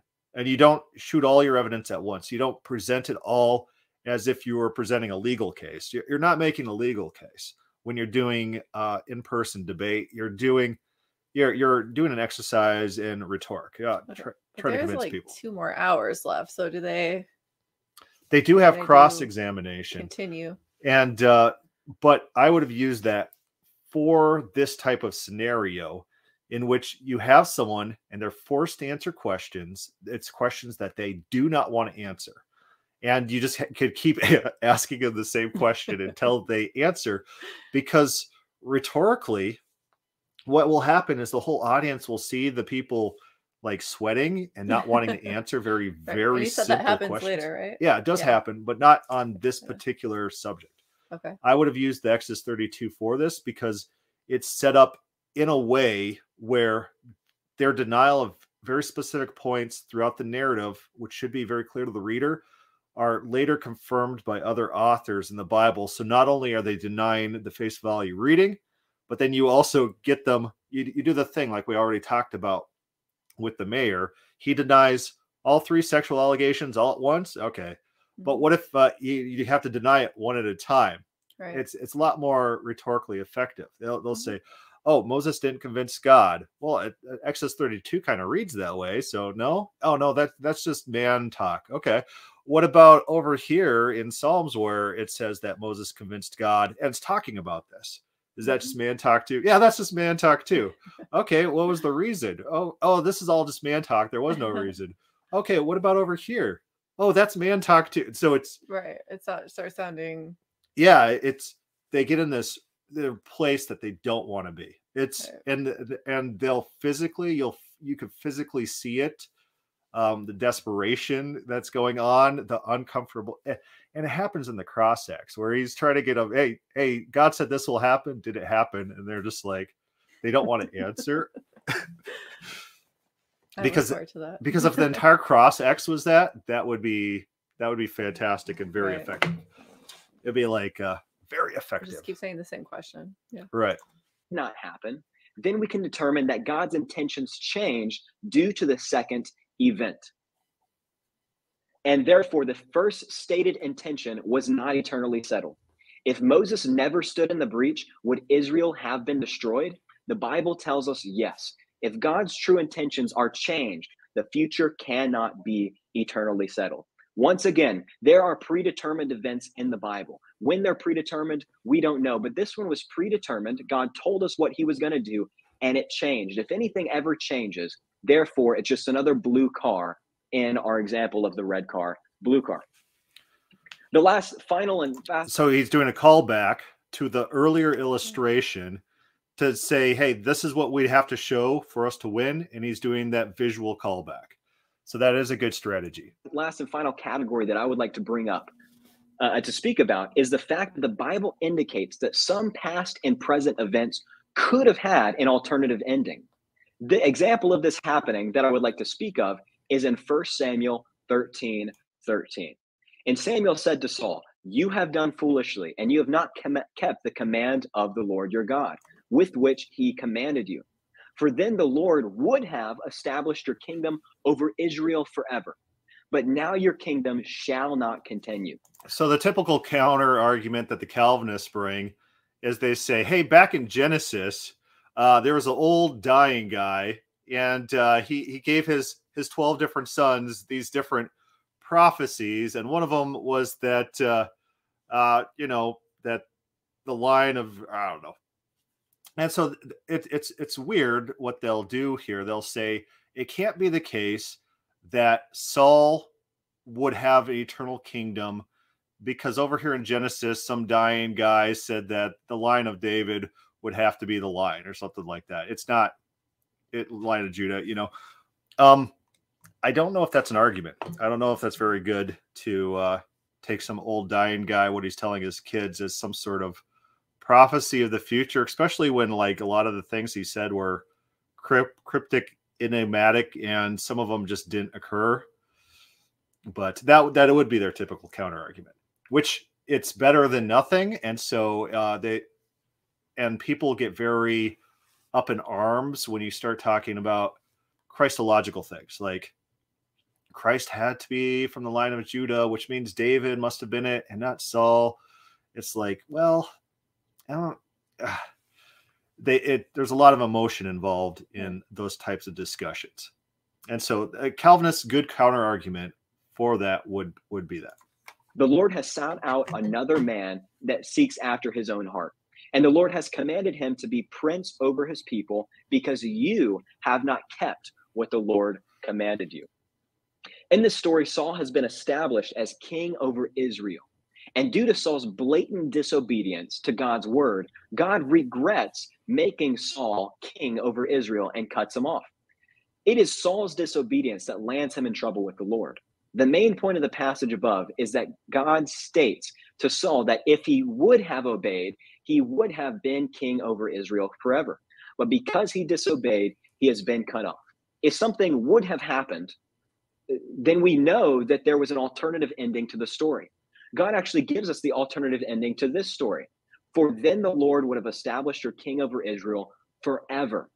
If there was an alternative to the events, then that event could not have been eternally settled. And therefore, we have found yet another blue car in the Bible.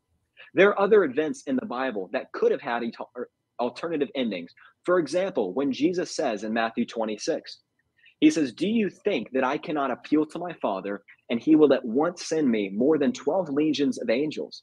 But how then should the scriptures be fulfilled? That it must be so."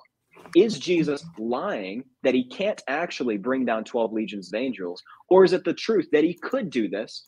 So one of the things about that passage, which was not pointed out in this debate, is like Jesus was actively having to do things to fulfill prophecy. And so it's not like these things are like automatic or set in the future. It's like they have to take active steps.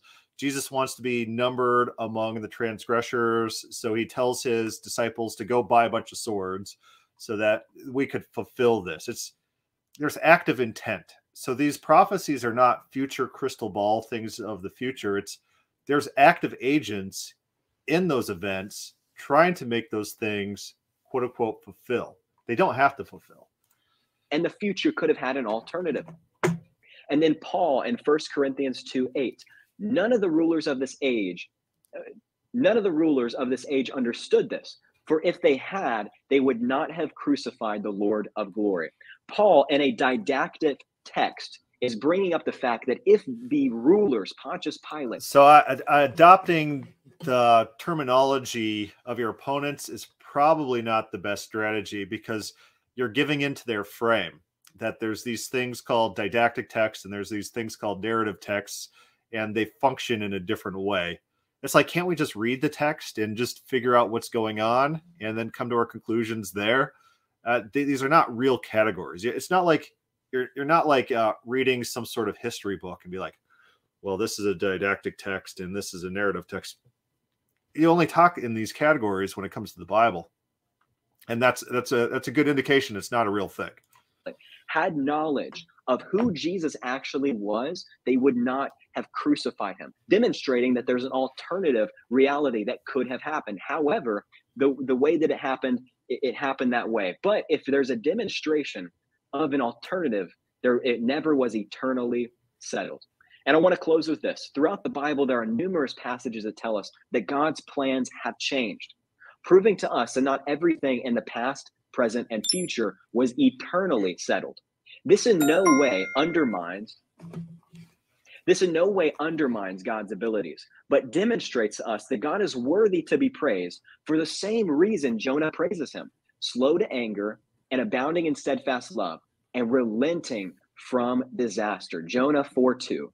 In our spiritual walk, this principle should help us, just as it did the elders in Jeremiah's time, when they remembered that in the past God relented his judgment. Because of this fact, they turned away from their sins and were not destroyed. Verse 19 of Jeremiah 26, again, did Hezekiah, king of Judah, and all of Judah put him to death? Did he not fear the Lord and entreat the favor of the Lord? And did not the Lord relent of the disaster that he had pronounced against them?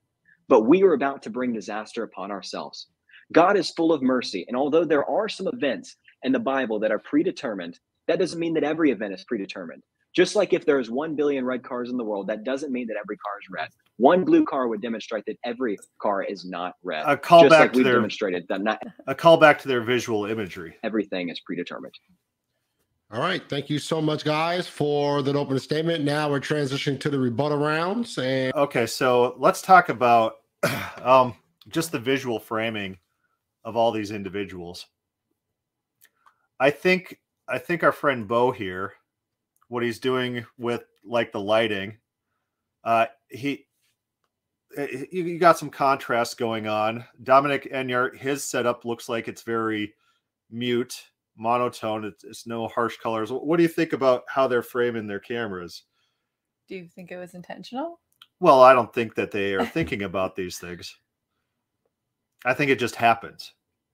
Like subconsciously? Or no, I think this is just how they set it up. Oh, and then it gives certain But here's the thing. impressions. This is a visual debate. And so how you set up your camera actually affects the perception of the debate. So like there was a debate that I had Even where like what you wear, where it was shooting down on me. My green screen wasn't working because they were using some sort of stupid team software that was idiotic. And so it wasn't a good visual presentation. Like, for example, Tony Nash here. It's like this, he's like in the dark and he's huddled in the dark and he's like peering out of the dark. It's not a good look that imbues confidence. It's like, it's almost menacing. And so he probably could have been helped by better lighting. Some light, yeah. Yeah, because people might just visually associate with you with darkness. Setup. So I think Bo's lighting is very good. I think you're able to see his hand gestures very well when he's talking. And so he speaks with confidence, and with the hand gestures that you actually see, you could tell that like he believes these things, and it signals something to the audience of value. It's like, oh yeah, this is what I'm explaining to you. It's like he's speaking with confidence. And so I think his might be the best setup here out of the four of them. And I think the second best setup might be our guy with the baseball cap. I don't know if I would go with Dominic. Yeah, maybe Dominic, but I probably wouldn't wear a baseball. I'm not being biased. Like that's what I actually think. Baseball cap. I don't know if I do the baseball cap's like shadowing over his face. And... yeah, he should have got rid of the baseball cap. And then he's got the earbuds. I don't know. Right. Casual. I don't know. But it's fine. I don't know. I care more about what they're saying though. Right, you do, but subconsciously people start associating your setup with what you're saying. So if you want to maximize your chances of winning debates, you have to think about aesthetically pleasing setups. I'm not saying that mine's like it because my green screen since I moved, I've not been able to set it up accurately again. So it's not the best, but people don't watch me for my looks. I don't know about that. I do. They usually watch me for the informational content. Yeah. But that it's like at least they don't have super scraggly. That's probably why everyone's watching this debate too, though. Yeah. They don't have super scraggly long beards. And so, Enyart's beard's looking pretty good. Everyone's got kind of like a little beard thing going on. So you want to hear the rebuttal round, or are you timing out with 2 hours? What? I'm good with whatever you want to do. Okay, I'm going on then. Okay, let's go. Great, thanks so much. So we'd like to thank our opponents for their thoughtful opening statement. So there's maverick molecules. How about a maverick hair that falls from the head of one of God's children without his permission? God gives permission for our hair to fall out. Like, God, please stop. Please stop giving permission for my hair to fall out. God, please don't do that. I gotta keep it all. It's not gonna stay forever. Like, how about a maverick mangled fetal image bearer? Yeah, okay, so it does the abortion thing, but so he's conflating the two verses. There's the verse that says sparrows don't fall apart from God, but it's not clear exactly what that's talking about. Whether it's about God's control God, they don't fall to their death apart from God controlling it to happen. That's one reading. Or without God's knowledge, like God's aware of these sparrows falling and he's tracking this, things like that. And then he's taking that concept and he's applying it to our hair loss, which he's not called out on this. So I don't know how well it's actually that our friends Dominic and Bo, if they're tracking that error that God won't repay justice for. In response to the car analogy, I would offer another more accurate one that Dan Chapa has shared. Imagine, if you will, that someone tells me, having never set foot in my house, the precise details, colors, sizes, etc. of the first 30 shirts in my closet. Now, would it be some great absurdity to suppose that he knows what the 31st one is? It must be noted before dealing with their proof text that in order for them to argue that God undergoes a literal change of mind, one of two things must occur. First, either God goes back on an unconditional statement, or he forgets about something he stated he would do in the past and is reminded of it. Both are absurd biblically, as this would make God... Roddy writes, a Rogaine violation of God's divine decree. It's like Rogaine is subverting God's will. It's like, just like Kizer, he states that he told both his debate opponents that they shouldn't go through with the debate. Mark Kizer, who are you to declare against God, right? Who are you, oh man, to try to thwart God's will that this debate goes through, that these people do what you consider blasphemy? The Calvinists, they don't believe the things that they're saying. You're not dealing with true believers. They're true believers in the sense that they'll just repeat endlessly anything that they can to try to argue their point of view. They don't actually internalize and believe the things they're saying, though. It doesn't affect their practical life. You'll listen to entire Calvinist sermons that don't sound like Calvinist sermons. They don't actually believe Calvinism. Immoral, so that in his mind we will... with this in mind, we will offer a critique of some of these textual things. So in regards to Jeremiah 18, God interacts with his creatures in a meaningful way, in a real way. God is still in control of all the options, though. The judgment here against the nation is conditional. Let me respond to some of their philosophical conclusions. I think it's still important, even though this isn't a philosophical debate. The conditions are based on human actions. Take two conditions, condition A, condition B. Depending on the change. From the title of the debate, I sure thought it was going to be a philosophical debate because there's nothing about the Bible in the title. Change in the people and the conditions they meet, these things will change. But there's no notion of him changing at all. He's doing what he said he would do in either situation. So pouring out wrath does not produce a change in God, but in creatures. Changing the will is categorically then willing the change of something external. When God wills something, his agency is not being changed. It does not become different from what it was before. Instead, the differences are not in agency itself, but only relatively in its relation. Yeah, so I think he's losing his audience, except for his true believers here. So what is if you try to explain this stuff to a normal person, they're going to be lost. It's just doesn't make sense to them. So the change is in man, not in God. So we would say in Jeremiah 18, God establishes a general policy that if he proclaims judgment and people repent, he will repent or relent. Similarly, if he declares blessings and people do evil, he will take action. This shows that relenting is, in fact, part of God's general unchanging plan and part of the future, and at least back then, that was eternally settled. If I say that I'm going to punish you for stealing out of the cookie jar, but I will change my mind if you put it back, and the child puts it back, it's not some unforeseen change or rogue molecule or rogue nation, and in fact, no real change of mind at all, since the person is simply sticking to a stated intention, and thus... This is really weird. And so the argument seems to be that if your kid grabs a cookie, and let's rewind that argument, and we'll just re-listen to it again. If he declares blessings and people do evil, he will take action. This shows that relenting is, in fact, part of God's general unchanging plan and part of the future, and at least back then, that was eternally settled.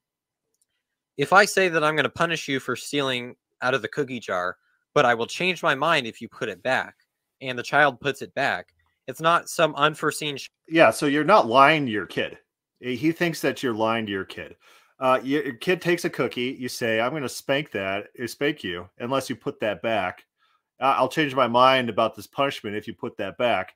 You really intend to do that. The kid, it's like you don't know your future kid's actions. If you knew your kid's future actions, you wouldn't be talking like this. And so all their analogies always depend on normal free will understandings of how the world operates, because that's how normal people operate.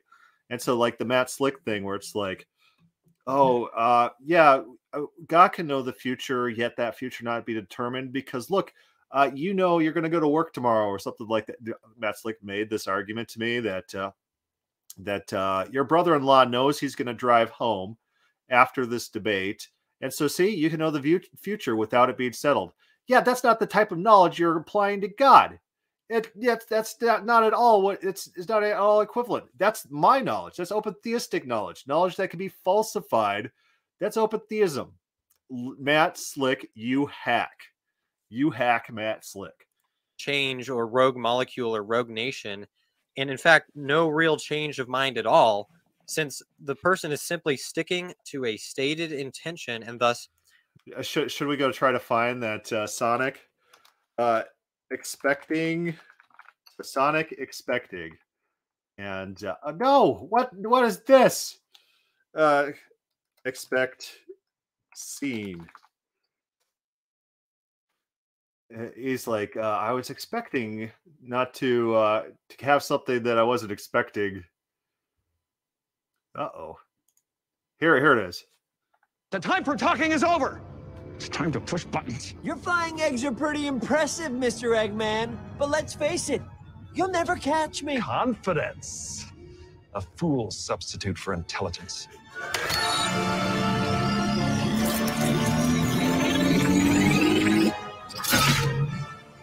That's not good. Sonic, I know you got the super speed and everything, but Maddie and I? Totally defenseless? Probably gonna get blown up? Pretty much, yeah. Don't worry. I know exactly what to do.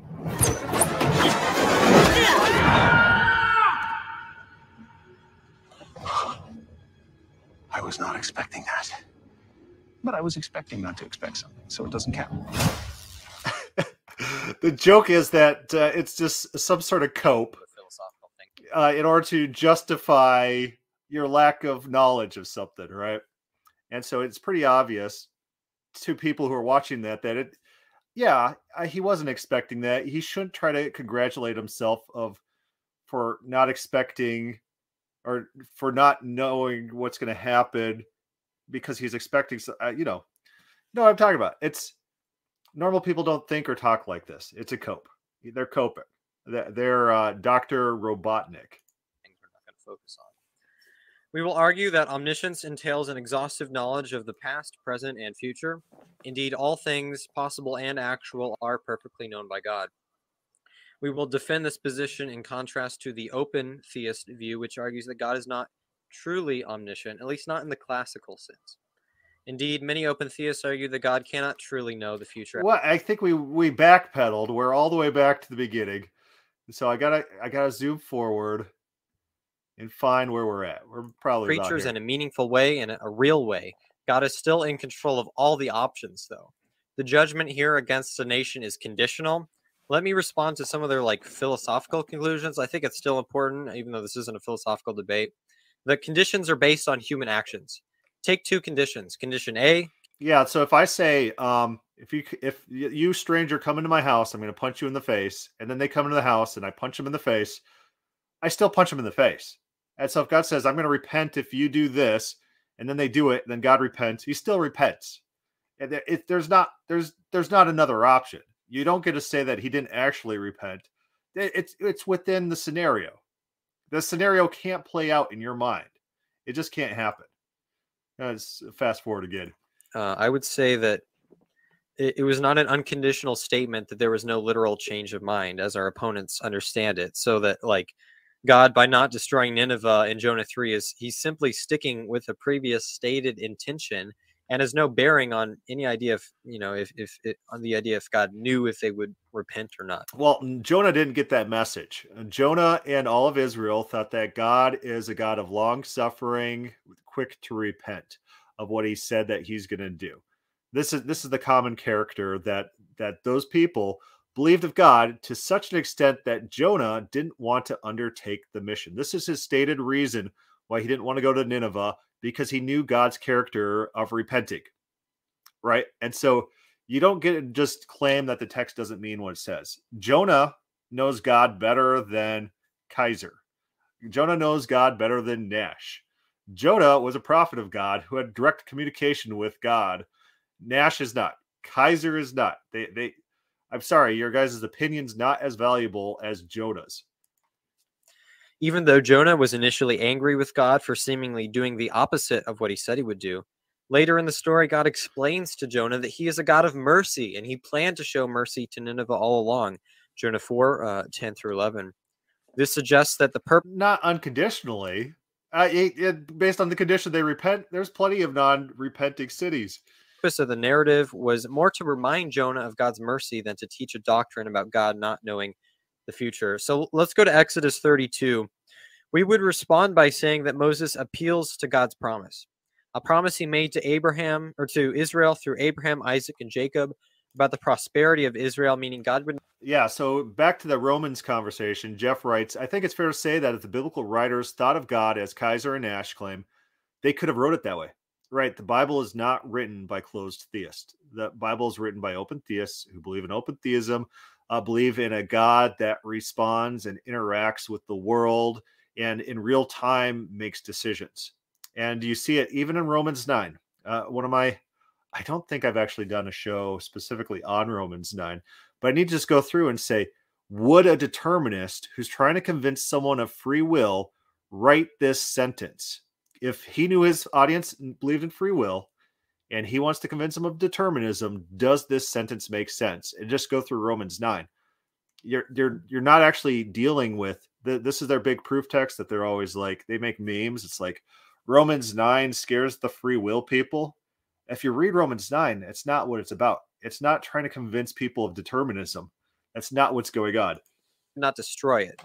So in order for the open theist argument to stand, not only must they argue that God changed his mind on an unconditional statement, but also that God forgot his own promise in order for God to literally change his mind.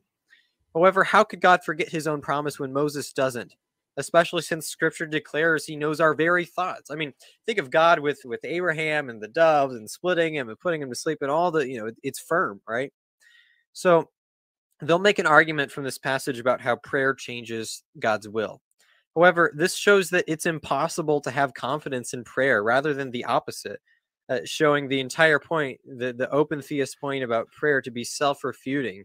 For scripture teaches we are to have confidence and no doubts in our prayer. Mark 11, James 1, right? Practical epistle stuff.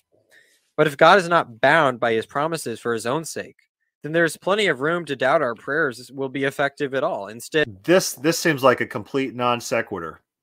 If God can change his mind, then our prayers aren't effective. Okay, all right. I think this is how it goes. I think this is his logic. Because there are passages in the Bible that state that God will respond to our prayers.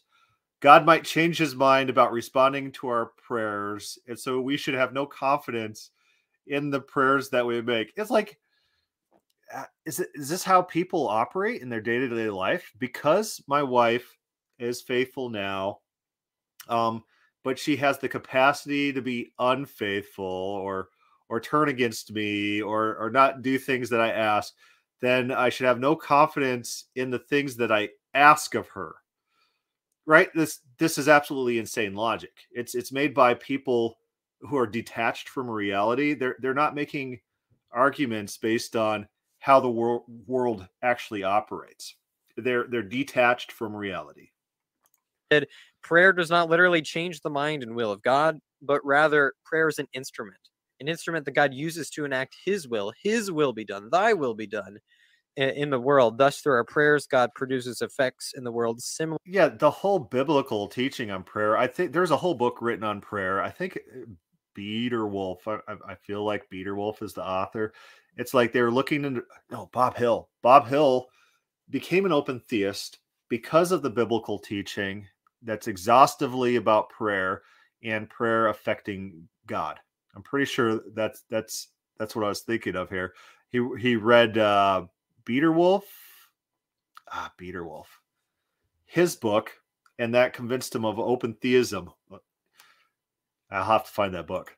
Similar to someone seemingly changing their will in accordance with the request. However, since God's will is that he has decreed to set up prayer as an instrument by which to bring about events in this world, as he desires to work in and through with his creation, then the position of our opponents, their argument does not follow, and God can know the future perfectly on this basis. So God was angry with the Israelites, threatened to consume them, but at Moses' request, he turned away from his fierce wrath and spared them.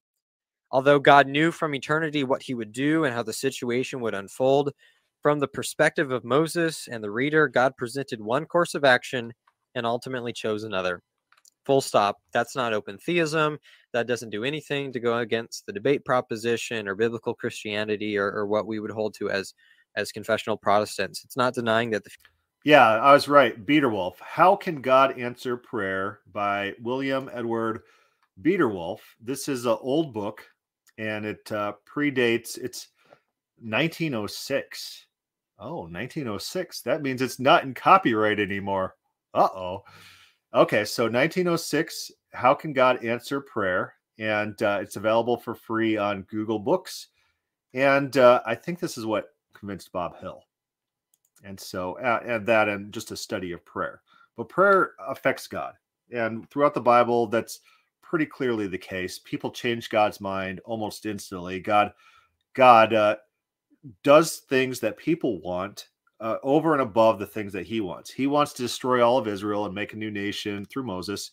Moses prays. Moses gets his way. God changes and meets people's prayers.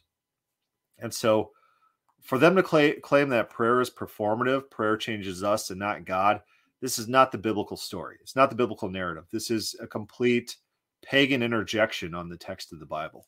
Future is settled. In regards to Jeremiah 26, the same critique can be offered that we gave to Jeremiah 28 in their interpretation of it. And so I'm sorry if my microphone cut out a little bit. So again, I appreciate the rebuttal and I look forward to a good cross-examination. All right. Thank you guys so much. All right. Next up, Mr. Bo and Dominique, you guys are up. Dominique. Get you guys in here. I can find you guys. There you go. All right. You guys are up for your 7-minute rebuttal. And let me restart your time here. This time back to 7 minutes. And all right, you guys have it for 7 minutes, and I'll stop the time when you guys begin to speak. Awesome. So to start, Merrick says God is not affected, but we see in Jeremiah 18 that God will not do that which he intends. This is a change in the mind of God. Also, Jonah 4 has nothing at all about this being the plan all along.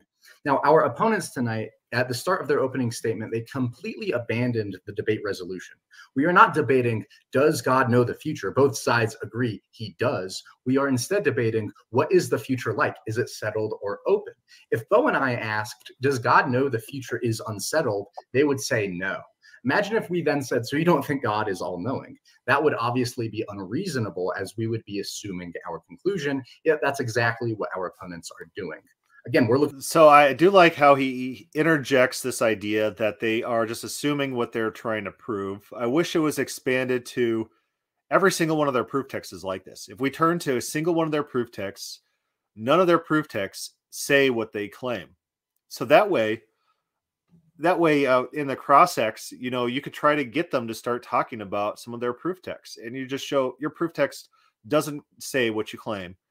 How can we be assured of any of your proof texts say anything of what you claim, right?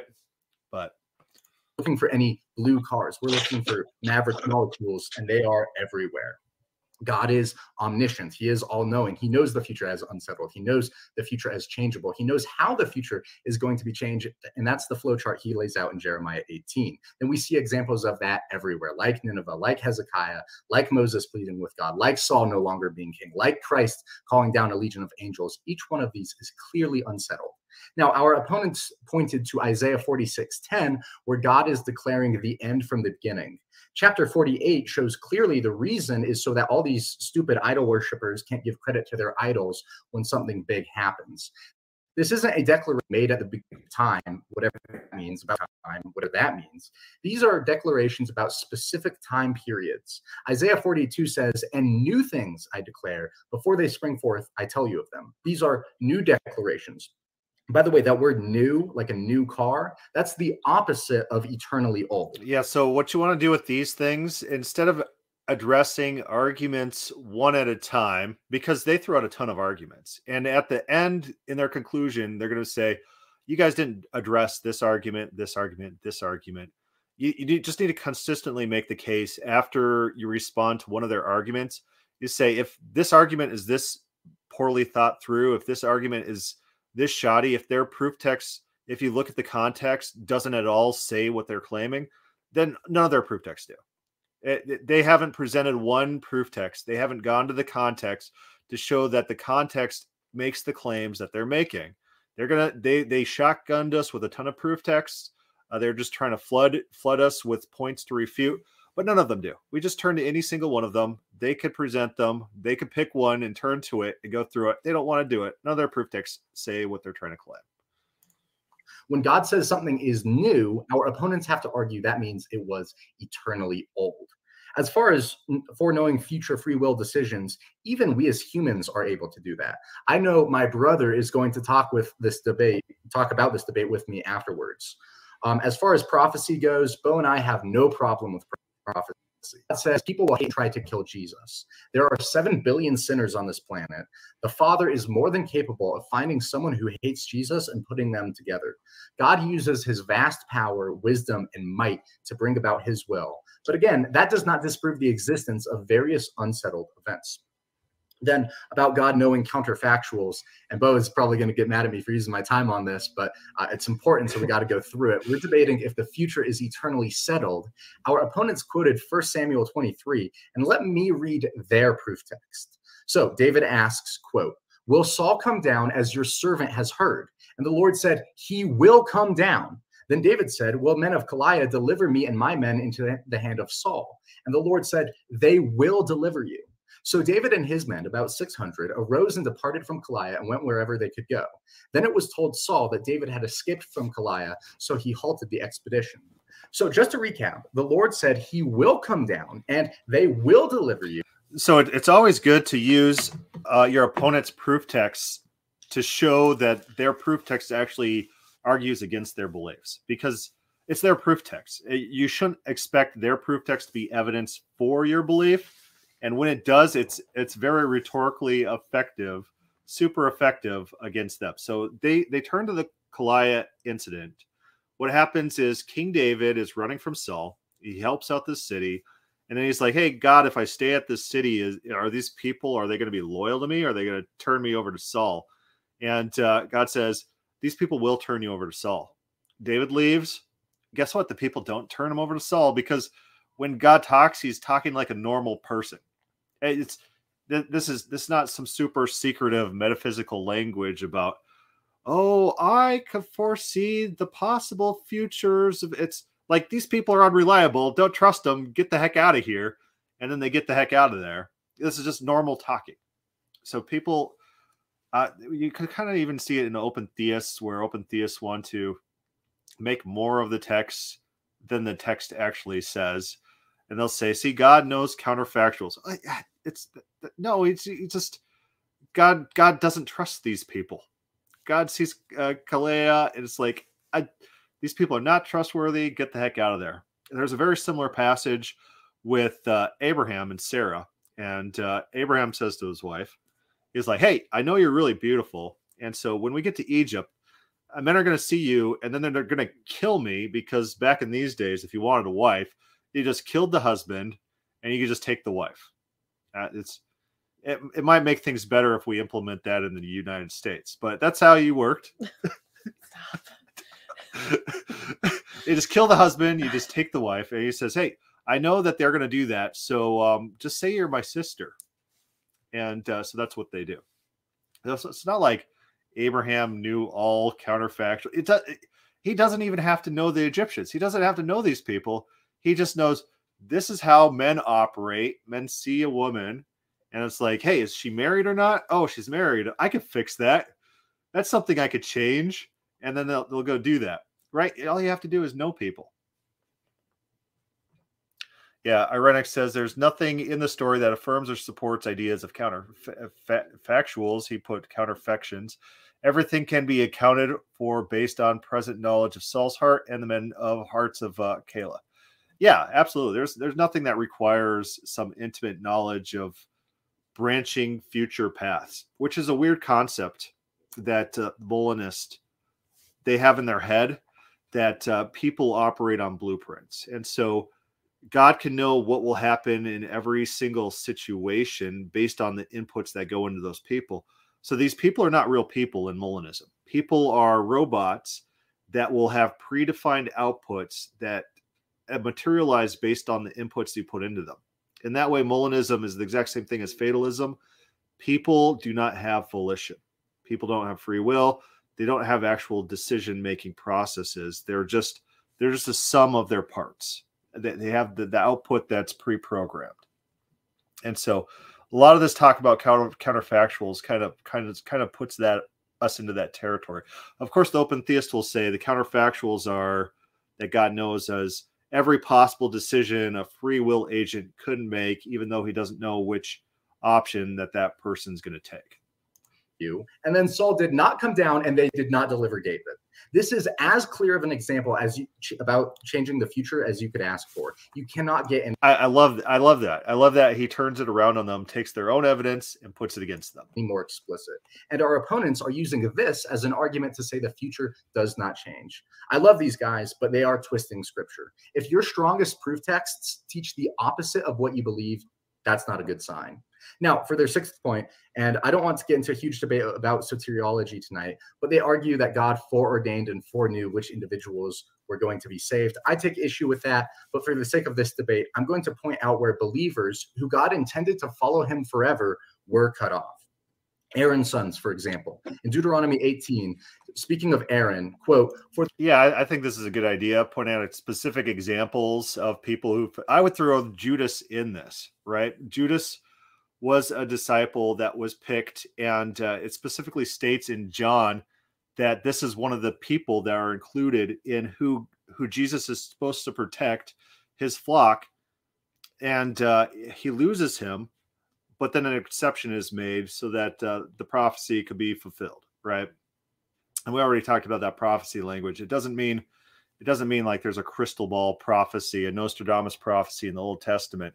But there's a legitimate excuse for why Judas fell away. But he's counted as one who fell away. People fall away. For the Lord your God has chosen him out of all your tribes to stand to minister in the name of the Lord, him and his sons forever. God wants his sons to serve him forever. But what happens? Leviticus 10. Then the sons of Aaron each took his censer and put fire in it, put incense on it, and offered profane fire before the Lord, which he had not commanded them. So fire went out from the Lord and devoured them, and they died before the Lord. So God determined beforehand that Aaron's sons would serve him forever, but that did not happen, showing that event to be unsuccessful. Their seventh argument, Christ died for me specifically, me, it's all about me. 1 John 2:2 says, and he himself is the propitiation for our sins and not for ours only. Bo's laughing about something. He's getting some sort of text messages. But for the whole world. That argument falls flat. Moving on, in their opening statement, they talked about didactic texts and narrative texts, and they talked about it in a way that they almost seem to contradict. Dominic says that Judas isn't a great example for the debate. Yeah, you probably wouldn't want to point it out in the debate, but in reality, he is one that does fall away. Each other, they do not. Per our example, Jeremiah 18, the principal text, the didactic text, to steal their term, teaches us how. Yeah, typically in a Calvinist debate, Judas would be brought up as their evidence. Like, hey, look at this guy. This Judas thing must happen. And then you have to point out the things that we already talked about. There's no actual prophecy about Judas falling away. If Judas didn't fall away, what would you do? No one would know any difference. And guess what? Then Jesus would have saved all his sheep. That John admits specifically that he did not. There was that exception. How the future might be changed. And then in Jonah 3, with the story of Nineveh, we see the narrative text. And those two work together. They work together with such beautiful. So that's what I would have done with the Nineveh text. I would have taken that text and talked about what Jonah says about God and then matched it to Joel. And Joel, you could consider the didactic text, even though Jonah's talking in a fairly didactic way too, using borrowed terminology. And then you have the narrative, and then you have the didactive by their definition, showing that it's just normal talk. People, when talking about God, that's their normal way of talking about it. God repents. It's a normal part of his character. It's a known part of his character. Everyone in Israel knows this about God. The only people who don't know about God, is modern Christians. They don't know that about God. They don't read their Bibles. Synergy. The didactic text is Jeremiah 18, 7 through 8. The instant I speak concerning a nation and concerning a kingdom, to pluck up, to pull down, and to destroy it, if that nation against whom I have spoken turns from its evil, I will repent of the disaster that I thought to bring upon it. So that okay. So yeah, it's very important when you're doing this visual thing that when you use that text and you say, I thought, you point to your head. And so if you do the second part, then you said, I won't do what I thought to do. And then if the other nation, if they repent of them being good, then I'll repent of what I said I would do. And so if you're doing the pointing, you're doing the physical motions, you're driving that point home in a visual sense while you talk about it. So people are visual creatures. Your visuals, your hand gestures need to complement and emphasize your point. It's just another way to get through to individuals who you're trying to convince of something. That's the didactic. And then the narrative text is Jonah 3:10. Then God saw their works, that they turned from their evil way, and God repented from the disaster that he said he would bring upon them, and he did not do it. So I'll always do the thing. So God says he won't do what he thought he was going to do, and he won't do what he said he's going to do. You kind of do the pointing to illustrate. These work well together, not against each other. Not to mention 2 Timothy 3:16 says, all scripture is given by inspiration of God and is profitable for doctrine. So even narrative is profitable for doctrine. It's also, yeah, I think that's a really good text to pull out. He's trying to say that this didactic versus narrative, it's not a real distinction. Everything's valuable for teaching. And what is the narrative teaching us, except for what these general properties of God are? The Isaiah is a perfect example. You know you can trust God because then it goes over the history of what God has done, what he has said he is going to do, what he did, Israel's history with him. The specifics, the narrative, are generalized into an adjective. It's generalized into a descriptor of God. It's not the other way around. You don't know that God is good because that's just a property of Godhead. He must be good. You know he's good because he's done these previous things throughout history. What modern day philosophers do is they reverse it. They sit around in a circle. And they're like, oh, I think the best God would be loving. Another guy's like, yeah, that means he doesn't send anyone to hell, right? I don't know. And then they're like, oh, yeah, that's what loving means. And then they read the Bible, and then they have to reinterpret. That's not how ancient Israel did theology. They're normal people. They're practical people. They say, hey, how do I trust God? They don't have this idea, I trust God because he's immutable and his promises must. It's like they're living their real life. It's like, how do I trust this guy? What evidence do you got? Then the prophets have to convince them. They say, well, remember when he said he was going to do that thing before and then he did it? Yeah, are you convinced yet? And the guy's like, no, give me more. You got to convince me to trust this God guy. Yeah. Like Jeremiah, Isaiah, all these people, they're not Calvinists. They don't sit there and argue God properties. There's no discussion of, well, since God is the ultimate good and he's truth, his promises must fulfill based on his God property of being. No one talks like that. That's not in the Bible. None of these people are living in this world. Also worth pointing out that since we exchanged opening statements prior to the debate, we were able to examine the scriptures of our opponents used. They used 19 different narrative passages as proof text in their opening statement alone. This is okay. So this point, they're saying our opponents are using narrative texts. And so what happens, but the Calvinists come back on a little bit later saying, oh, we did that because you guys were using narrative texts. It's like, I think you guys are lying.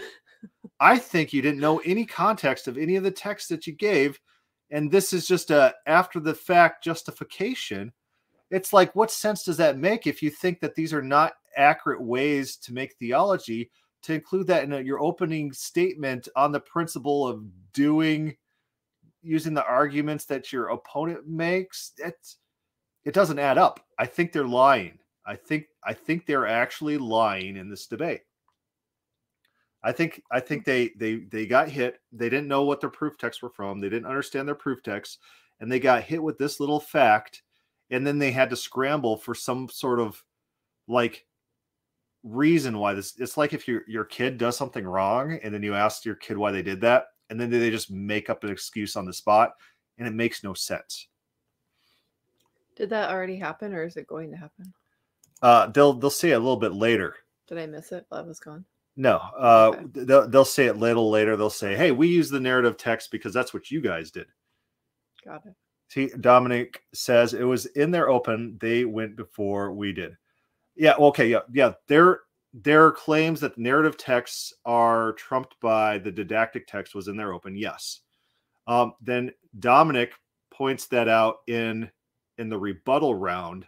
But then afterwards, when called on their use of a narrative text in their own arguments, then that's when they lie and they come up with the claim that their narrative text they're using as a gotcha because if you're doing it, we should do it too. It's ex post facto justification. I don't think that justification's in their opening round. That was their lie. Their lie is. And their lies to cover up the fact that they don't know the context of their own proof texts. That's what's stemming this. That's what's creating this. I don't believe them at all when they make that claim. It's almost a third of the scripture used in their opening statement. So this appears to be a double standard then, where we cannot show truths about God from narratives, but they can. We should also add that the 19 narratives they used do not include the scripture where a didactic statement was made in the middle of a narrative. This will come into importance later in the debate as we also use didactic statements that are made in the middle of narratives. And we predict our opponents will point that out, that we are using a narrative for our case when in reality. Yeah, because this whole distinction, it's a rhetorical device by the people who use it. They don't actually believe the things that they're saying. It's just an ad hoc way to say, all our proof texts that we're using have some sort of special status that trump all the proof texts you use. We came up with these categories, and so we're right and you're wrong. Reality, we are just using the same of didactic statements they are. Again, they need to disprove stories like Nineveh, like Hezekiah, like Moses pleading with God, like Saul no longer being king, like Christ being able to call down a legion of angels, and I do not think they will be able to do so. All right. 9 seconds. You guys are good. Okay. All right. So we're going to move on to the next round of our debate, which is the cross-examination. And so with the cross-examination, things are predetermined, and so God knows they will occur in the future. But that doesn't mean everything is, right? What is your criteria to determine whether or not something's predetermined by God and what isn't? Our criteria is Isaiah 46:10. He says it and he will do it.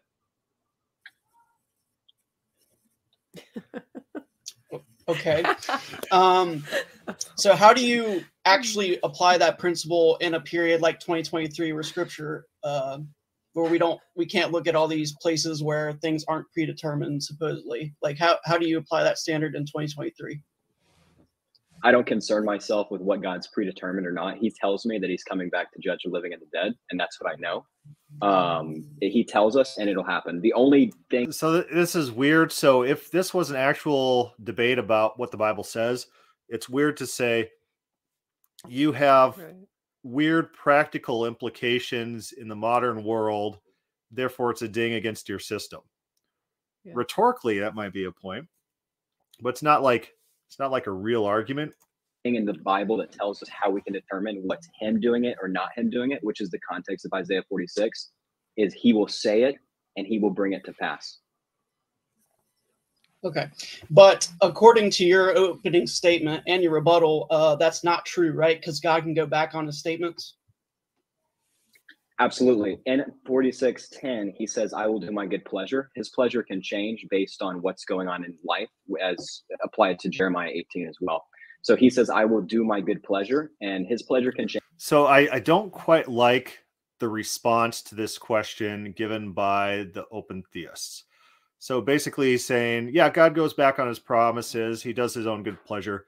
Whereas probably the better response would be like, yeah, anytime God changes his mind, it makes sense. God's a person. You know his character. You know that he says if he's going to destroy Nineveh and Nineveh repents, that he's not going to destroy Nineveh anymore. It makes sense to us. We know his character, and we're not going to hold that against God. And so there's no reason to suspect that the Calvinists have this thing where anytime God says that he chooses to do something, they think it's arbitrary. Like God elects people. Oh, the election must be arbitrary. He just picked the names out of a hat rather than God looked at this person and saw their character and then decided based on their character to pick that person. They always add this arbitrary element. And so in their mind, God will just, there's a strong possibility God will just arbitrarily just violate all his past character traits and attributes that we have hard data on. He'll just go crazy one day. He'll just lose his mind and violate all his promises. It's something like that. It's like we're married for 15 years and then you say you're going to take out the trash and then you didn't. I'm like, oh, I can never trust you again. Like, yeah, it's like, it's over. Well, maybe I had a good reason for not taking out the trash. I don't know. So it's this weird idea that if you admit that God goes back on some of his promises within the Bible, he's completely untrustworthy. Whereas the reality is there's a pattern of behavior we see and we can understand of what God does and when God does it. And it's a good character trait that we can actually relate to. If you promise to bring your kids to McDonald's and then they just start fighting and throwing fits and screaming, you're not going to take them to McDonald's anymore. It doesn't make you some sort of terrible liar that, oh, I could never trust a single thing you say in the future. Like, stop whining. Stop. I'm not going to bring you to McDonald's if you're just going to go to McDonald's with screaming kids. That's a terrible idea. No, it does not make me a liar if I promise to take my kids to McDonald's and then they start screaming and then I change my mind. I'm not a liar, and I'm still trustworthy despite their crazy standards. Change at times, and he can do what he wants to do. He's God. So in Isaiah 46:10, where it says, declaring the end from the beginning and from ancient times, things that are not yet done, saying, my counsel shall stand, and I will do my pleasure. When he says declaring the end from the beginning, where do you see the idea of mutability in that? What is define mutability? Like it can change. Yeah, earlier in Isaiah 40. Okay, I would. Here's how I would answer. The process of declaring something is a change. You go from not declaring something to declaring something. What is being described is God speaking to people, changing. This is all change.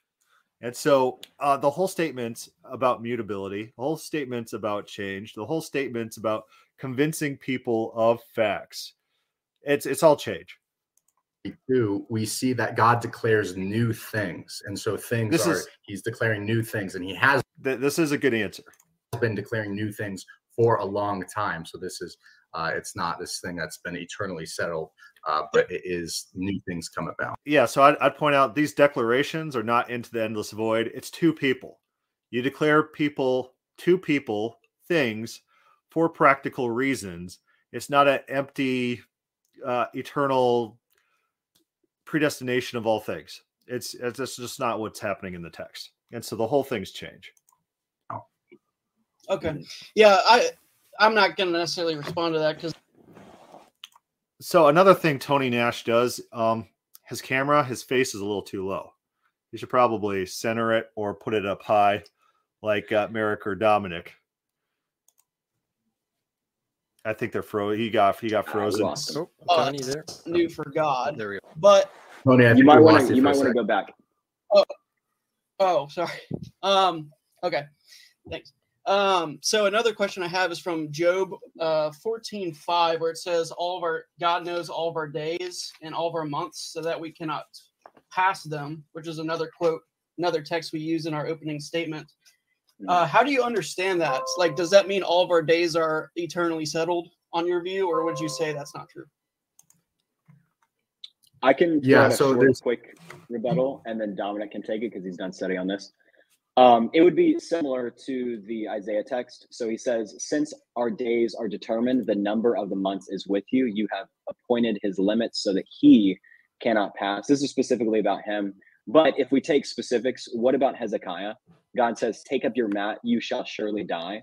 These are examples of narrative texts that demonstrate that this thing is specifically about Job. Your days are numbered, your limits are set. It's specifically about Job, because if that's applied to Hezekiah. Yeah, I don't actually think that this statement is about Job. I think Bo's wrong here. I'm trying to pull up David Klein's, who wrote the Word Biblical Commentary on Job, and what he says about this. It's not a determinist text, as Klein's points out, but it's a general statement about the lifespan of human beings compared to God. And so I'll pull that up while they talk. Yeah. Is God wrong? Did God forget? If he's eternally settled Hezekiah's days, why say, take up your mat, you're going to die soon? Oh, wait, I'm adding 15 years. So this is specifically about Job, but I'll let Dominic's done more studying on this one as well. Right. Also, after the flood, we see that the Lord says that, and this is in Genesis 6 verse 3, that man's days shall be 120 years. Essentially, all the people nowadays who are trying to make men immortal and live, 1,000 years, that's never going to happen again. God has set our days at about 120 years. People don't live longer than 120 years. And even in that Job 14:5 verse right before that, it says, who can bring a clean thing out of the unclean? No one. Who can make man, and this is me talking now, who can make man live to 1,000 years old now? No one. Okay. So it seems that passage in Job is not just about Job, and my reasoning for that is because it's repeated by David. So here's David Klein's in his Word Biblical Commentary. He says, the emphasis in this triple description of the prescribed length of human life is not that it has been fixed at a particular span, nor that God himself has fixed it, but that God well knows how brief the span it is. It is so evidently the general reference that it is not expressly stated. Instead, what is stated is the impossibility for the assigned span being exceeded. The number of human days is determined, and he quotes the Hebrew, the accent being on the irrevocability of the divine decree. Likewise, the months of human life are known to God, literally with you, in your knowledge or memory, for such a meaning of the Hebrew word with. And he says, see Isaiah, Proverbs, Genesis, quotes it. Days and months together add a total, which is humankind's, quote, limit, prescribed thing. The term is used in verse 13 of a prescribed time and elsewhere of the prescribed limits of the sea. And so this is like a limit. Like to pass over a prescribed limit sounds like a legal expression meaning to transgress a decree. The exact phrase is not actually attested in the Hebrew Bible. Some play may be made with the idea of any overstepping. The divine prescription of one of a fixed span of life would be like a transgression. So he's basically saying that, hey, God, you know that mankind doesn't live very long, right? It's not talking about that our days have specific numbers. This is not what David Klein's, who translated the entire book of Job for his biblical commentary on Job. That's not his position. That's not what he's talking about here. and Psalm 139:16 as the appraise of the congregation of Israel. Yeah, here's what he says. There is no thought here of the lifespan of any individual being predetermined, but simply that humankind's allotted span, at whatever number of years it may be set, is a trifling period. That's the emphasis, the briefness of human life. So it says, your eyes saw my substance being yet informed. In your book they were all written, the days fashioned for me, when as yet there were none of them. So it seems like this is not just about Job. This is something that the people of Israel saw as applying to themselves as well. So what would be your response to that? This does not seem just to be a cap on human age as like its biological limit, but that we have our days are determined individually. So what would your response to that be? So this is why I like to have people like David Klein's in my back pocket. David Klein's has commentaries on the entire book of Job. He has commentaries on the biblical flood, something that is easy to reference. This is a guy who wrote a Hebrew dictionary. And so it's just like, well, David Klein's a Hebrew scholar, here's what he says about it. He doesn't think it's about determinism. He thinks it's just an expression about the briefness of human life, that God knows how brief human life is. And so you got something pretty powerful that can back it up. I think Enyart does a good job of talking about how this might be connected to Genesis in some way. It's not clear that it's connected to that Genesis length, but it could be. And it's a good explanation of the text, and it kind of fits what Klein's was talking about. And so I do like Enyart's response better than Hornick's. 139. I am a pro-life activist and abolitionist. Psalm 139, this passage is one of my favorite to use in the pro-life. And so the 139, that's what we talked about with Calvin. Calvin has a commentary, and Calvin's a well-known, Calvinist. And so he says that this is about fetology. I'll let Dominic talk, and I'll pull up Calvin while we talk. And it's a good quote to have in your back pocket. Fight, because this is about fetology. So if we start reading in Psalm 139, verse 13, for you formed my inward parts, you covered me in my mother's womb. This is talking about when you're developing in the womb. I praise you, for I am fearfully and wonderfully made. Marvelous are your works, and that my soul knows very well. My frame was not hidden from you when I was made in secret. So when I was made in secret, what's that talking about? That's talking about the reproductive cycle. This is talking about being conceived. Yeah, Dominic's right. Here's Calvin. Calvin says, interpreters are not agreed as to the second clause. Some read Yamin in the nominal sense, when days were made, the sense being, according to them, all my bones were written in thy book, O God, from the beginning of the world, when days were first formed by thee, and when as yet none of them actually existed. The other is the more natural meaning, that the different parts of a human body are formed in a succession of time. For in the first germ, there is no arrangement of parts or proportion of members, but it is developed and takes its particular form progressively. Calvin's saying this is about fetology. It's not about predestined days. And so also a good quote, because it's like, you're going to disagree with Calvin. You have to at least admit Calvin is a possible reading of this text. You have to admit, maybe the guy that your whole system of theology is based on, maybe he might know what he's talking about here. Maybe not. Made in secret and skillfully wrought in the lowest parts of the earth. Your eyes saw my substance being yet unformed. And so this is about the baby in the womb when it's first conceived. It doesn't look like there's not a lot of substance until it gets, later on in pregnancy. So your eyes saw my substance being yet unformed. Yeah, depending on what translation, English translation, some of them use different terms other than days, parts. My parts were formed when not, you saw my parts when they're not yet formed, things like that. And so you got to be very careful about how you're using this text with all these alternative translations out there. Trying to insist on one over the others is probably, it's not a winning strategy. Again, Calvinists only have talking points. They don't have proof texts. And so this proof text doesn't quite do what they want it to do. And your book, they were all written, the days fashioned for me. That's God. He designed this this process of pregnancy. He designed this process of a baby growing from, just just right at conception to a full baby. And so that's what this is getting at here. Well, it says when as yet there were none of them. So this does seem to be future tense language. If Tony Nash gets any lower, he's going to be off his screen. Just be his eyes. His eyes will just be, it'll be like Home Improvement, the neighbor guy. It's like, hidey ho, neighbor.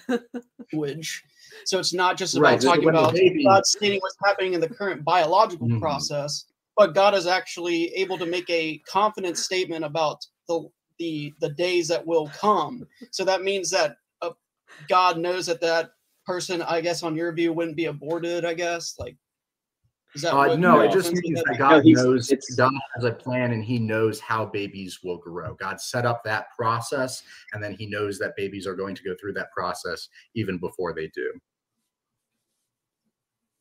Okay. Merrick, did you want to ask a question? I would like to sure. add to that. Nowhere. I don't know if we'll have time. Nowhere does it say in that real text, quick. Yeah, nowhere does it say in that text what you're alluding to. You're alluding to the fact that it says God. So let me read the text. Your eyes saw my unformed substance. In your book were written, every one of them, the days that were formed for me, when as yet there was none of them. So this is poetry, and we can take. You guys mentioned didactic versus anthropomorphic versus narrative. This is poetry. And it is David demonstrating how immaculate it is, as there were none of them. It is literally a sperm and an egg coming together. Now you got a human being. How immaculate. So this is a good addition that Bo is giving some context. We're talking about Psalms. We're talking about poetry. There might be hyperbole going on here. There might be flowery language. And so it's probably not the proof text that they're looking for. And awesome is that. That's what's being portrayed.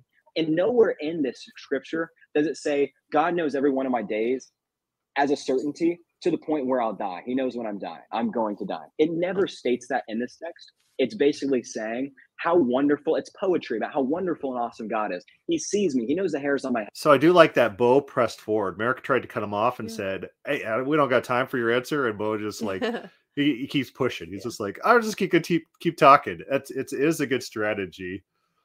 And it works very well. I think Bob Enyart was kind of famous for that, just to keep talking in excess of your allotted time. And that was like a common debate. One time he did this written debate, and they had word limitations. And Bob Enyart did kind of like a chump move where he said, since my opponent hasn't used all his words, I'm going to go ahead and write longer posts to make up for the unused word count of my opponent. I'm like, oh no, you can't do that. Oh, that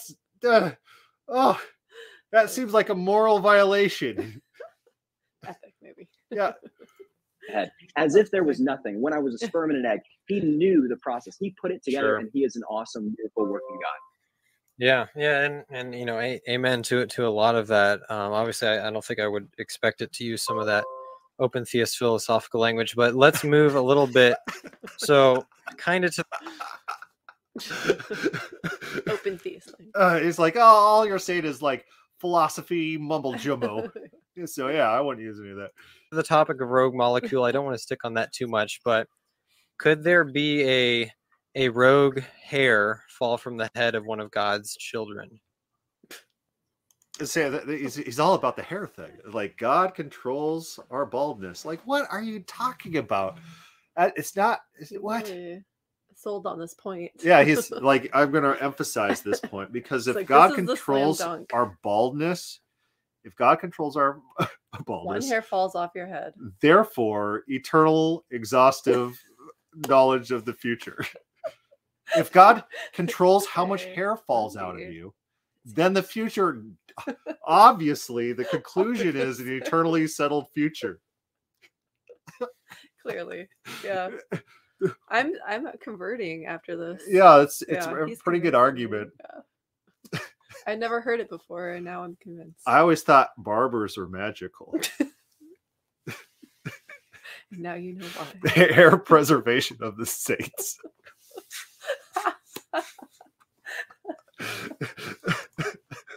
Yeah, God is able to prevent hairs from falling from your head like the. Yeah, maybe that's why Calvinists are so big on beards. They think their beard's going to get them into heaven because God controls the beard hair. It's the sign. The sparrow passage, not a sparrow falls from the sky apart from my Father's will. The Father is able to prevent sparrows from falling from the sky. And the same would be true with a hair from a head. So again, will, not a sparrow falls apart from God's will. Will is a supplied word. It doesn't have to be. It's not in the original. It's them guessing what it means to fall apart from God. They add will.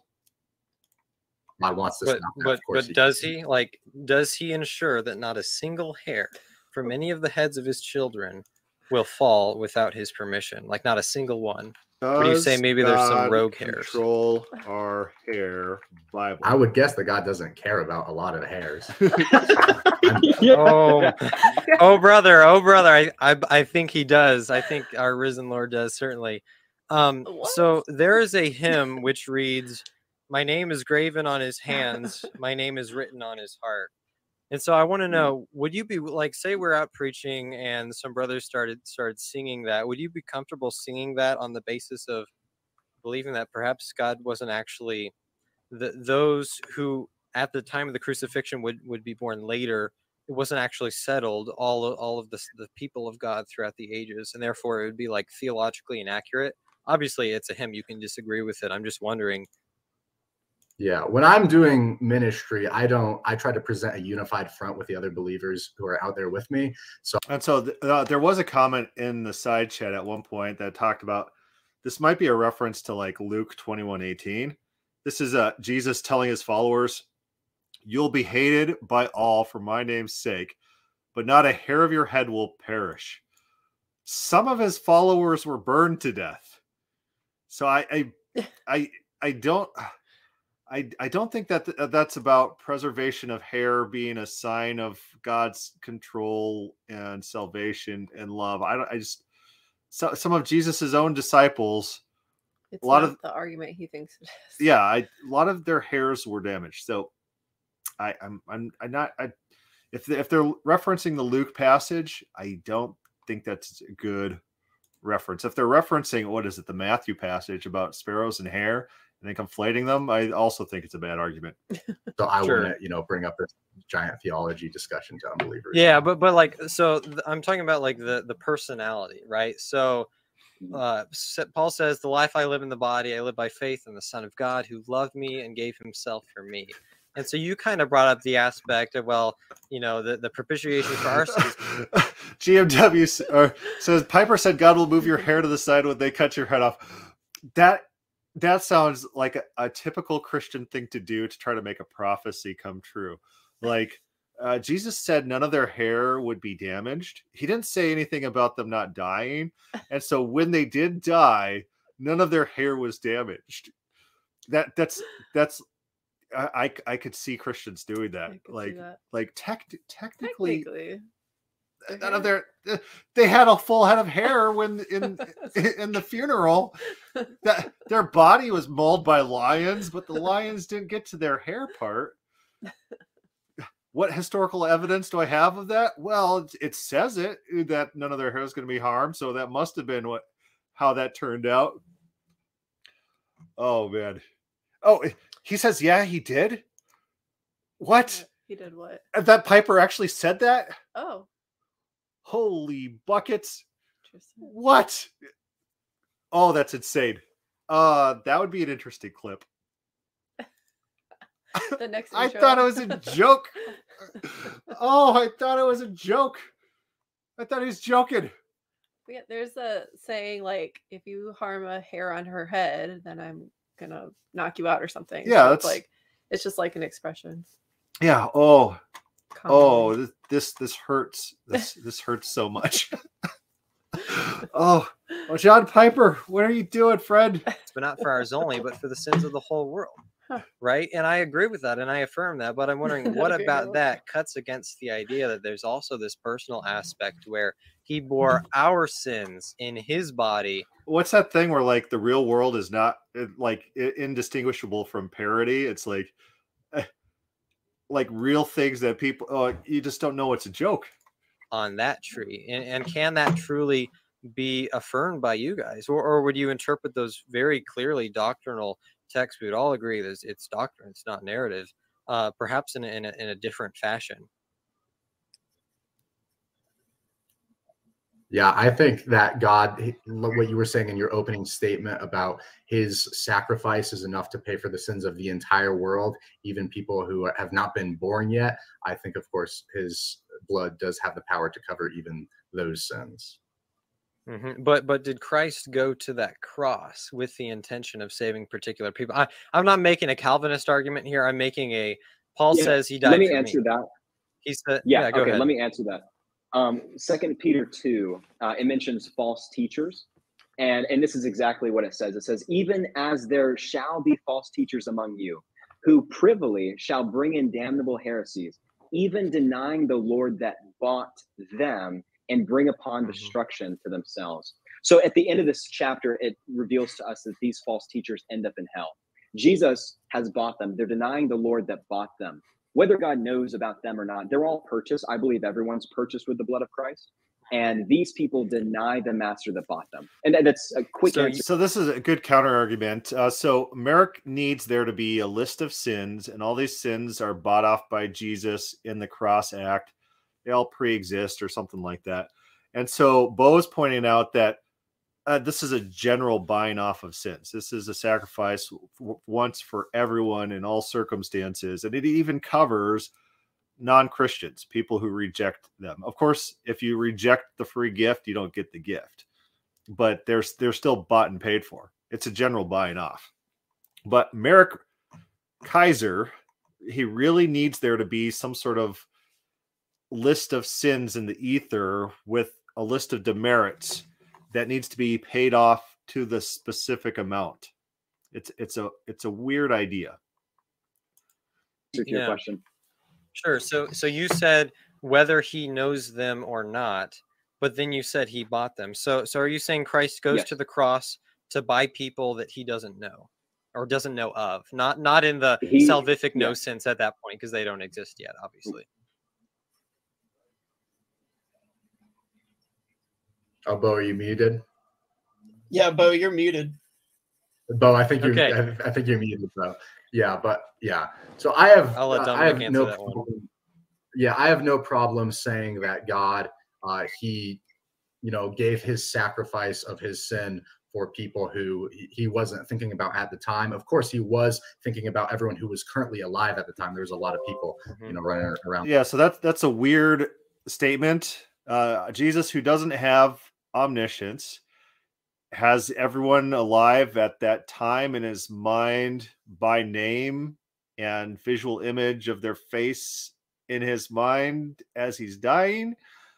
I'm not sure if that's what Enyart was claiming or saying, but it doesn't sound warranted. On the world when Jesus was being sacrificed. So you think perhaps his sacrifice was more valuable to those who were currently alive? Like I'm really trying to understand the text, and even Bo quoted this, is these false prophets who the Lord bought, right? That's personal language. Even in the Greek, if you look, it's very personal language. Again, there's tons of other citations. So can Christ look at me and say, because you portrayed it kind of, well, it's all about me, as if it's some like humanistic inclination, but in reality, the fact that he had to die for me is really bad on my end.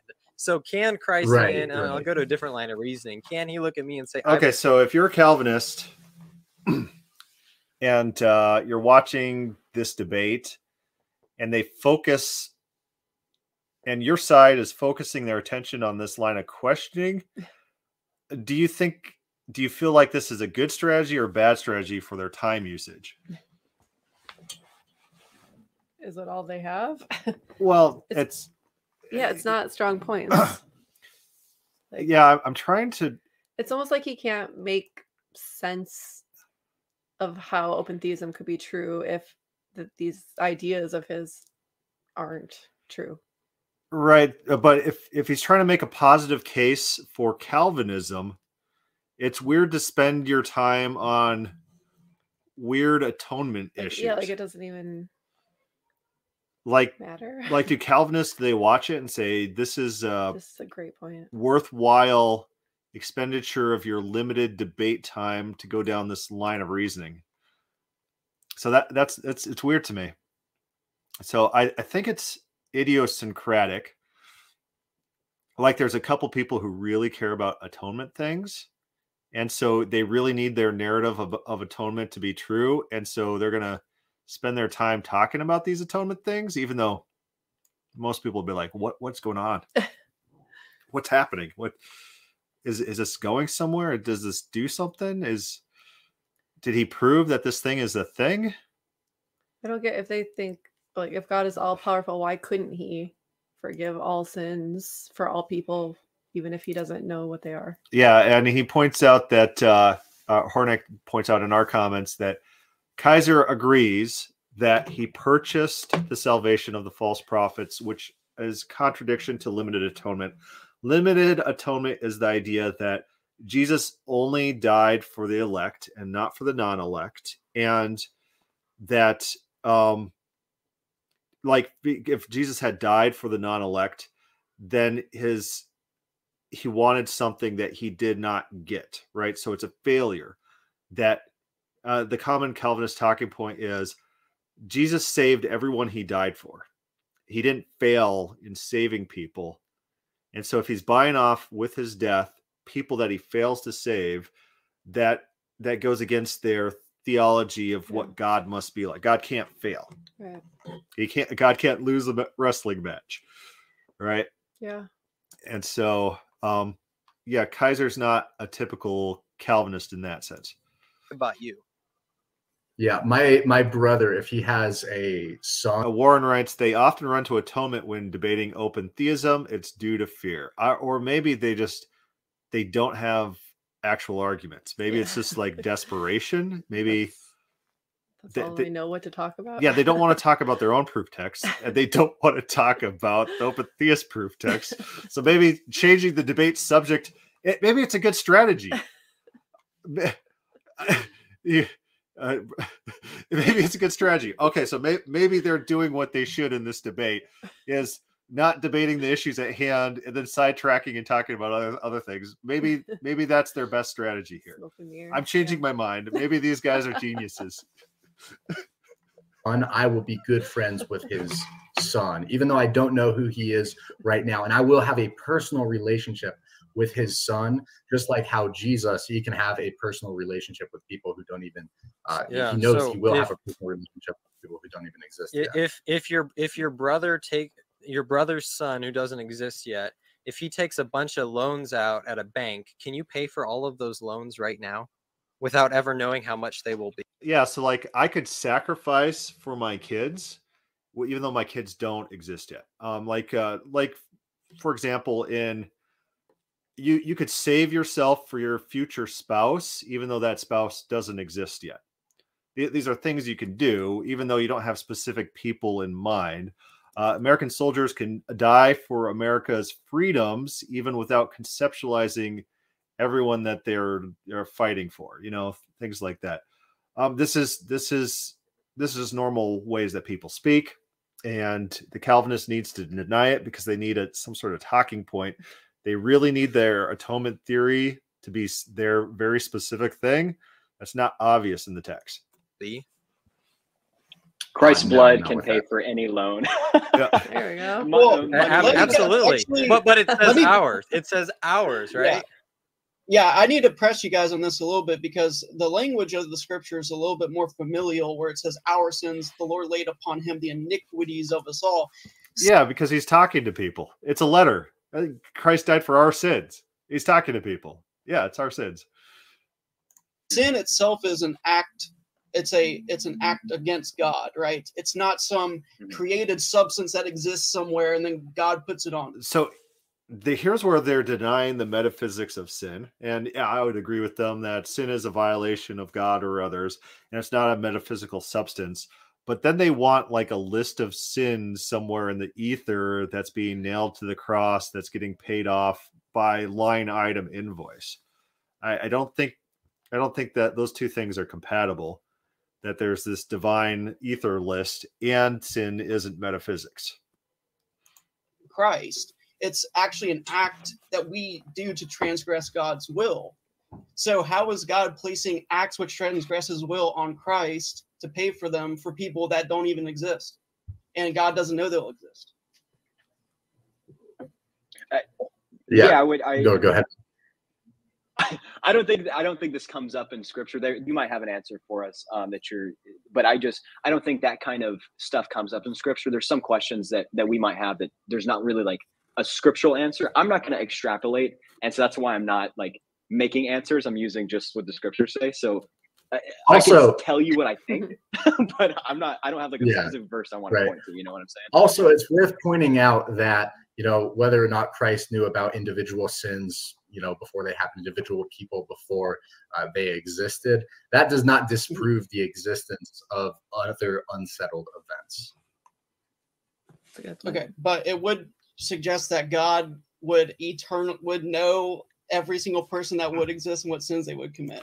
Yeah, so this is probably going to be their strongest evidence. If they could somehow argue that the Bible has this idea that all sins that are ever going to be committed has some sort of eternal list in the ether, you could say, hey, this kind of suggests that all things are fated and all things must take place. And, you got the reverse causation type problems going on, that if these sins are known, can they be averted? Things like that. And if this list exists somewhere, it's very problematic to normal open theism for those reasons, that it implies fatalistic operation in some sense of the universe. And so, but here's the problem. The Bible doesn't talk. It's just like a complete fabrication of how atonement works. And they just really need it to be true because they really need some evidence. So your amount of unsettled events is like basically almost zero. And practically, open theism is basically moot at that point because God basically knows. Except for the fact that someone could argue that once the kingdom's instituted, there's no sin. And since time is infinite, that the purity you're talking about is very minute in scale to overall human history. And so that the most you could prove is fatalistic determination for this small segment in history. So it doesn't quite prove his point. It's evidence towards his point. It's evidence against normal understandings of open theism. But yeah, it doesn't. You don't go. God knows a list of everything that's ever going to happen. Therefore, the future, every single detail is eternally settled for all time, even when there's no sins. It's a stretch. You could get there, and normal people might jump to that conclusion. So if I came to you and said, all the sins that you're ever going to commit is on this piece of paper, you're going to commit them. Like, do you anymore believe in free will? No. Yeah, it's like, well, okay, What's I'm the just point? like I'm a robot, I guess. Right. I feel like things feel kind of meaningless at that point. Yeah, so they say you're gonna lie tomorrow at 2:00, and then 2:00 rolls around and then you lie. Yeah. And you're like, my knowledge of this event happening cannot even subvert this happening. It's like I'm not. You're just playing. You're like an actor. Not even robot. Yeah, like a programmed robot. It's like I can't do anything. It's like you can't even choose to believe in God. Yeah, it's at that point. It's like I'm not a person. Right. I don't have volition. And I don't think God wants that. He wants people to choose him. Right. In fact, God spends a lot of effort and frustration trying to get people to choose him. Yeah, it's like, hey, what more do I need to do to you guys? You guys are so stubborn. Yeah. Yeah, that's like the huge problem is. Yeah, if human beings worked like that, in which we had a blueprint that were input output, and God had access to all these things, and like classical theism, he has access to that blueprint. He should know what strings to pull to get us to choose him. But the thing is, in the Bible, he doesn't. He doesn't have these blueprints. We don't operate like that. He's frustrated by us. He tries to figure out how man operates. Man struggles with God. That's what Israel means. Struggling with God. That's the entire story of the Bible. Is God like, what the heck are these guys? What are they doing? How do I reach them? How do I get through to them? And this back and forth action. And so I don't think this metaphysical model that they're trying to use for atonement is something that the biblical authors considered. It doesn't meet what they're talking about. I think it's very contrived. Literally almost every single thing. At that point, all of your acts, God knows. I mean, what practical benefit does God not knowing the future actually have in open theism? If you can. So did you hear what he just said there? What practical benefit does God not knowing the future give you? He's arguing practicality again. If your view doesn't have practical meaning, then your view is false, apparently. It's an argument from consequences or argument from implication. Emotional. It's not a real argument. If your view is not practical, then your view is false. You never know if he knows anything you do or not, I guess, is my question. And then it assumes the motivation. He's saying you guys are only open theists because open theism gives some sort of practical benefit to your day-to-day lives. This is not a truly held, ideologically based belief. You're getting something out of this. He's assuming the motivations. He's assuming it into his question. And it doesn't seem to be caught by Dominic or Bo in this back and forth that's what they're doing. They're being. What do you think the benefit would be? Or do you think he would think? Well, he's saying that the open theists get some sort of. What is it that we get? Yeah, he's asking them. Oh, okay. He's saying, what practical benefit do you get from this belief? As if Dominic and Bo are motivated by practical benefits. This is a very, it's kind of a sleazy way, sleazy question. And because it paints them as being disingenuous actors. Right. Yeah, I guess we're just coming from such a different, these are two very different systems. I think you're asking, how can Christ die for things he doesn't know? Is that what you're asking? Well, yeah, I mean, he's making a sacrifice. Well, even from the Father's perspective, right? Mm-hmm. Who's accepting the sacrifice to forgive us for those sins. Yeah. How does the Father accept the sacrifice for sins that he doesn't even know will occur? Yeah.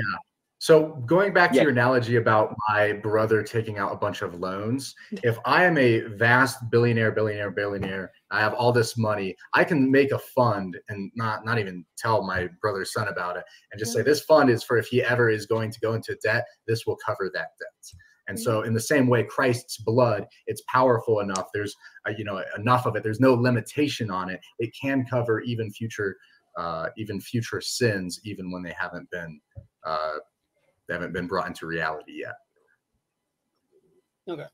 Yeah, I guess we can move on to a different topic. So one of the things. There's one rhetorical thing you could do is kind of ask a question back. You're like, do you think that Christ's blood could cover infinite amount of sins? Make them respond to it. And then they have to be like, no, I can't. Well, yeah, if they're normal Calvinists, they'll say it could, but it didn't. He died for a specific amount, and that's all it covers. So who does it? I think it's James White or someone who says Jesus Christ could have covered the sins of 1 million different planets and 1 million different species or something like that.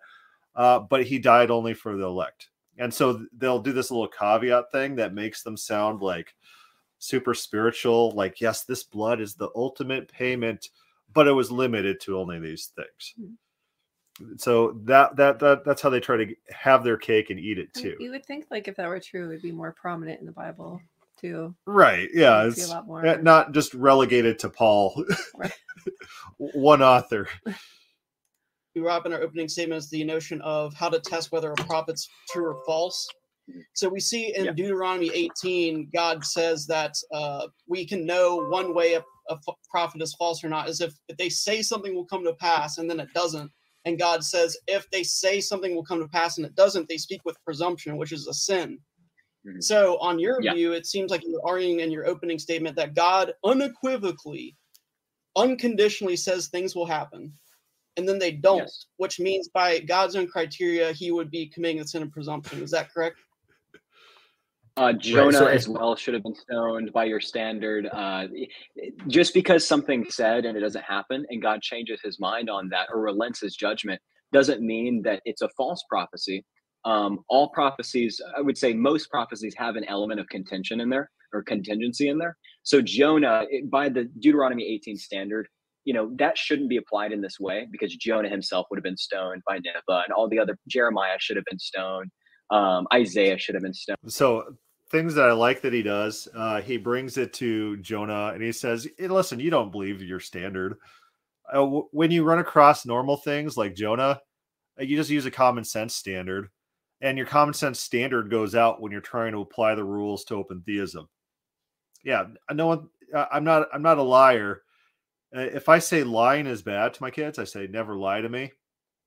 And then I tell them I'm going to take them to McDonald's, and they cry and whine. I say I'm not taking you to McDonald's anymore. It's not like I'm violating my own standard. It's not a lie. It's I'm changing based on the circumstances, and it makes sense to people, third-party observers. And so they look at the Bible, they see if this, then this, and they say, oh, this is a metaphysical rule in the ether. It must operate hard and fast in all circumstances. It doesn't have leeway. You can't apply common sense. And therefore, you're wrong and I'm right, even though I don't even apply the same standard. No, and all these people that say things, God should have been stoned because he said, Hezekiah, you're going to die. That doesn't apply to God or true prophecies because God truly was saying, Hezekiah, you will die. Then Hezekiah prays and God adds 15 years. It's not that it's a false prophecy. It was true at the time. Well, our position, and I didn't get to this in my part, but I actually think Jeremiah 18 is actually in our favor here because there are certain statements where God states that are conditional, right? There are certain things he states that are conditional, not unconditional. So in the cases of Jonah, for example, when God says he will destroy them, that's on the basis that they don't repent because he promised in Jeremiah 18, if a nation repents, he won't destroy it, right? So God's conditional. You missed it. You missed it when I played the clip of Sonic.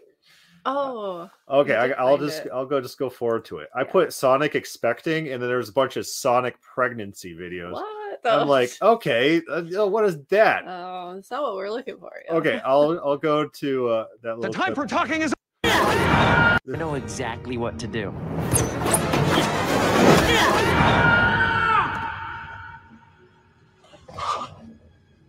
I was not expecting that. But I was expecting not to expect something, so it doesn't count. That's perfect.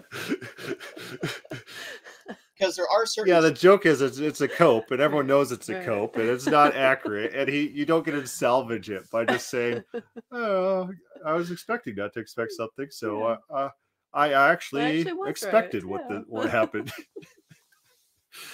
Statements where God states that are conditional, right? There are certain things he states that are conditional, not unconditional. So in the cases of Jonah, for example, when God says he will destroy them, that's on the basis that they don't repent because he promised in Jeremiah 18, if a nation repents, he won't destroy it, right? So God's conditional. Okay, he should correct. Dominic should have jumped in right there and corrected him about the language. He didn't say he promised not to destroy it. He promised he wouldn't do what he thought to do. And that's I would instantly correct them on that because then it illustrates that they're not even applying their proof text as it's written. They're changing the language in a way that benefits themselves and doesn't undermine their point. Conditionals can only exist if there's no literal change of mind that can occur if he's simply sticking to a promise.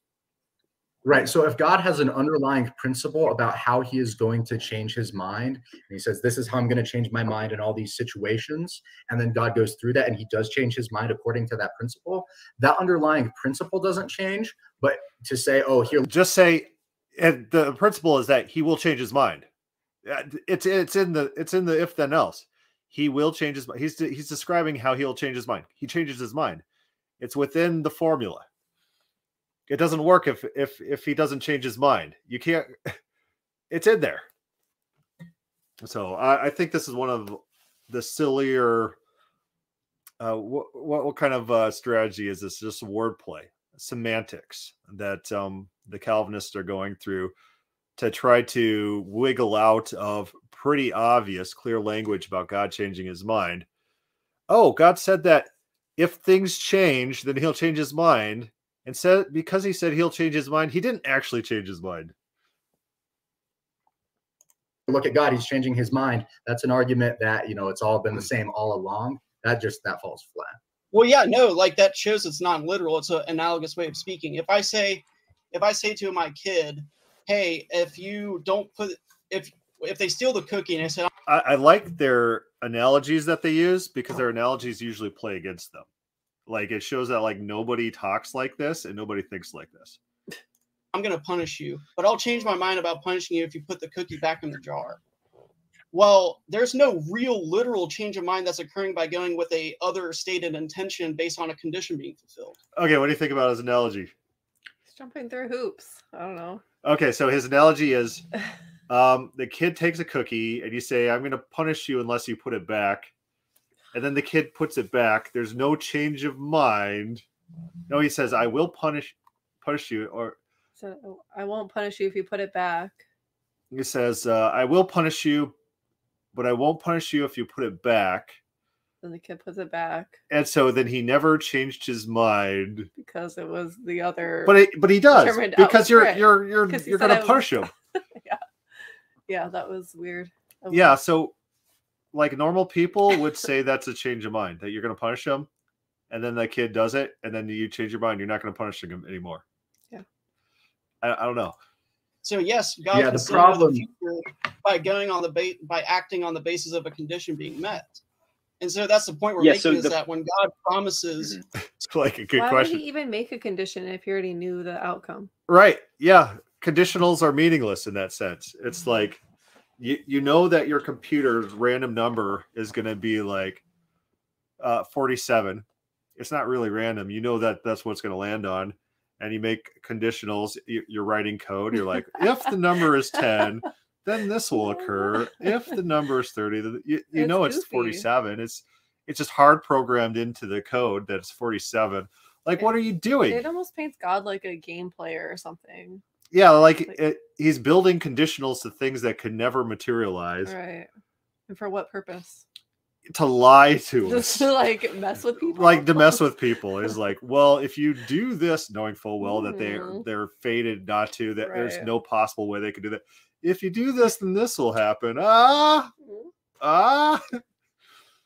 It's all fake. It's all Calvinists. They don't believe their own theology. They don't actually believe God operates like this. They don't apply this to their normal life. Maybe some do. My brother's friend in college, who was making life decisions based on how the apple fell. He's going to drop an apple and see where it rolls, and that's how he would determine what majors to take. Because he believed God controls all things. And then when my brother asked him, hey, you should drop the apple again. He's like,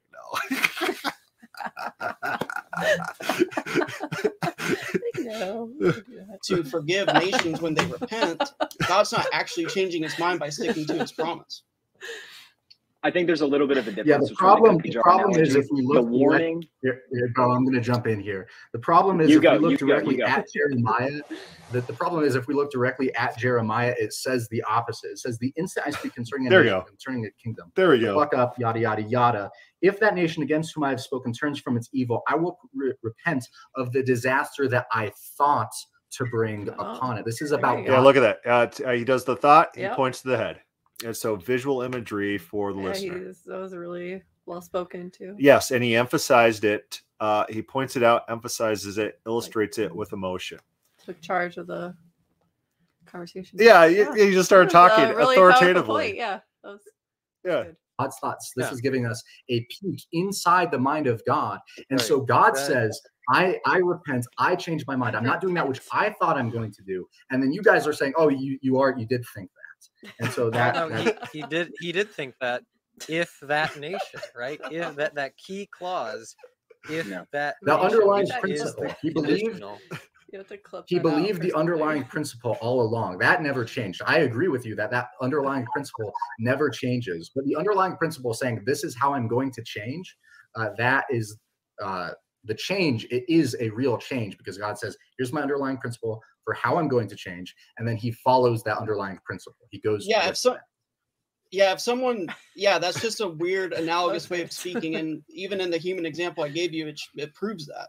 If someone said, "Heidi ho, neighbors," I've laughed about that like 3 times. They're not going to punish. They're going to change their mind about punishing you if you change your action. They're not actually creating a literal change of state. They're simply going with an intention they said they would go with. They are. That's the they point. Are. If no a parent intends to reward his child, and then that child disobeys, that parent's intention changes. Yeah, Hornick writes that they should just agree that contingencies go against their argument. Why would they do that? That's not a good debate strategy. Yeah, it's not. But they're playing 4D chess here. No, because I'm talking about the scenario I gave specifically. Their winning strategy is confuse, conflate, play semantics. Their winning strategy is not ceding ground and acknowledging arguments and dealing with verses. That's not the winning strategy for them. It's like that meme of the board where there's like all these papers and like the string connecting all the papers. It's like, I don't know.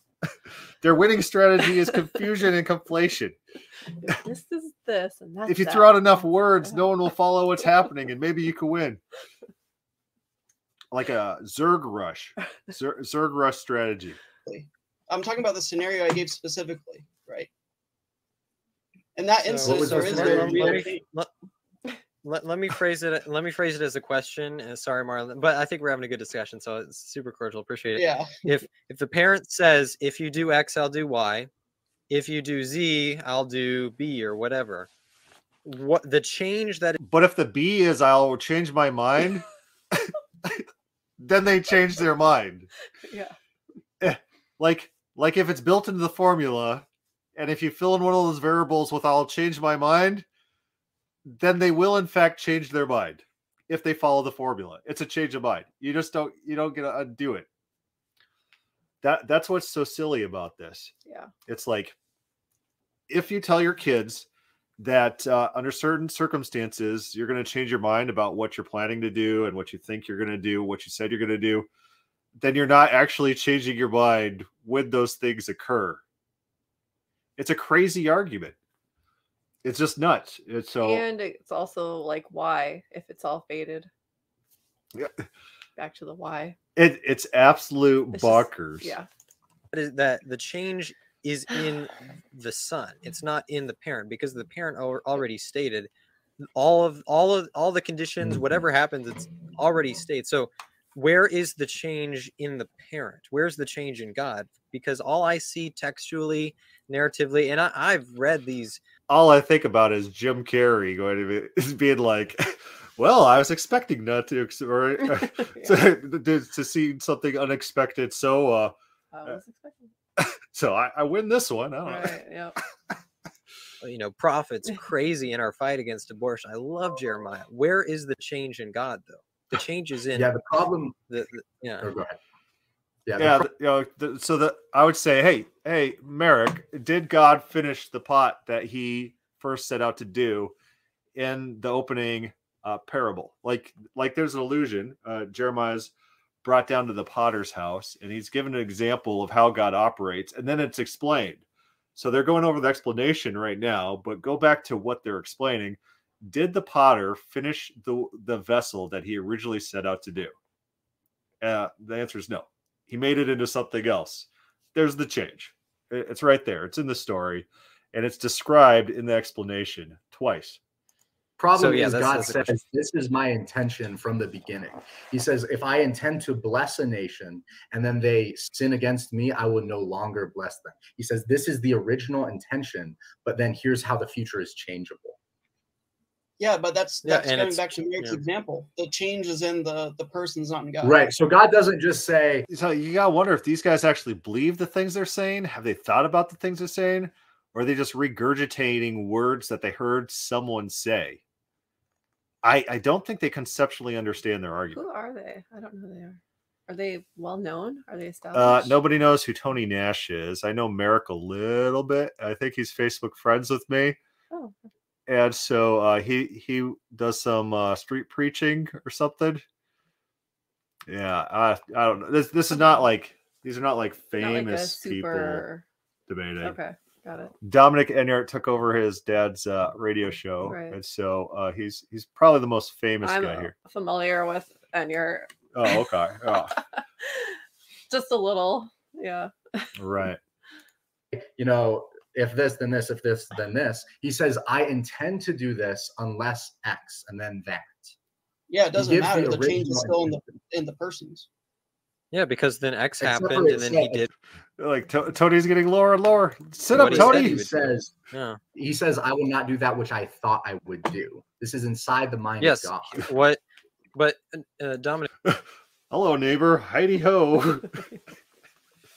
Like, don't you see what I thought I would do is in reference to if that nation. And I've looked at the Hebrew, and I got my friend at the Concordia Seminary to look at the Hebrew for me.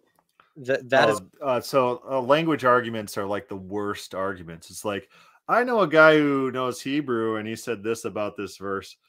It's like language is just so dang flexible that you could read any verse multiple different ways, and it's not like knowing the original language is going to bring you to solid conclusions about what it says. It'll tell you some possibilities, but it's not like I know the original language, and so just even think about English. How well does that work? I know English, and so this law says this thing specifically, and there's no other meanings, right? Is that going to work in the legal world?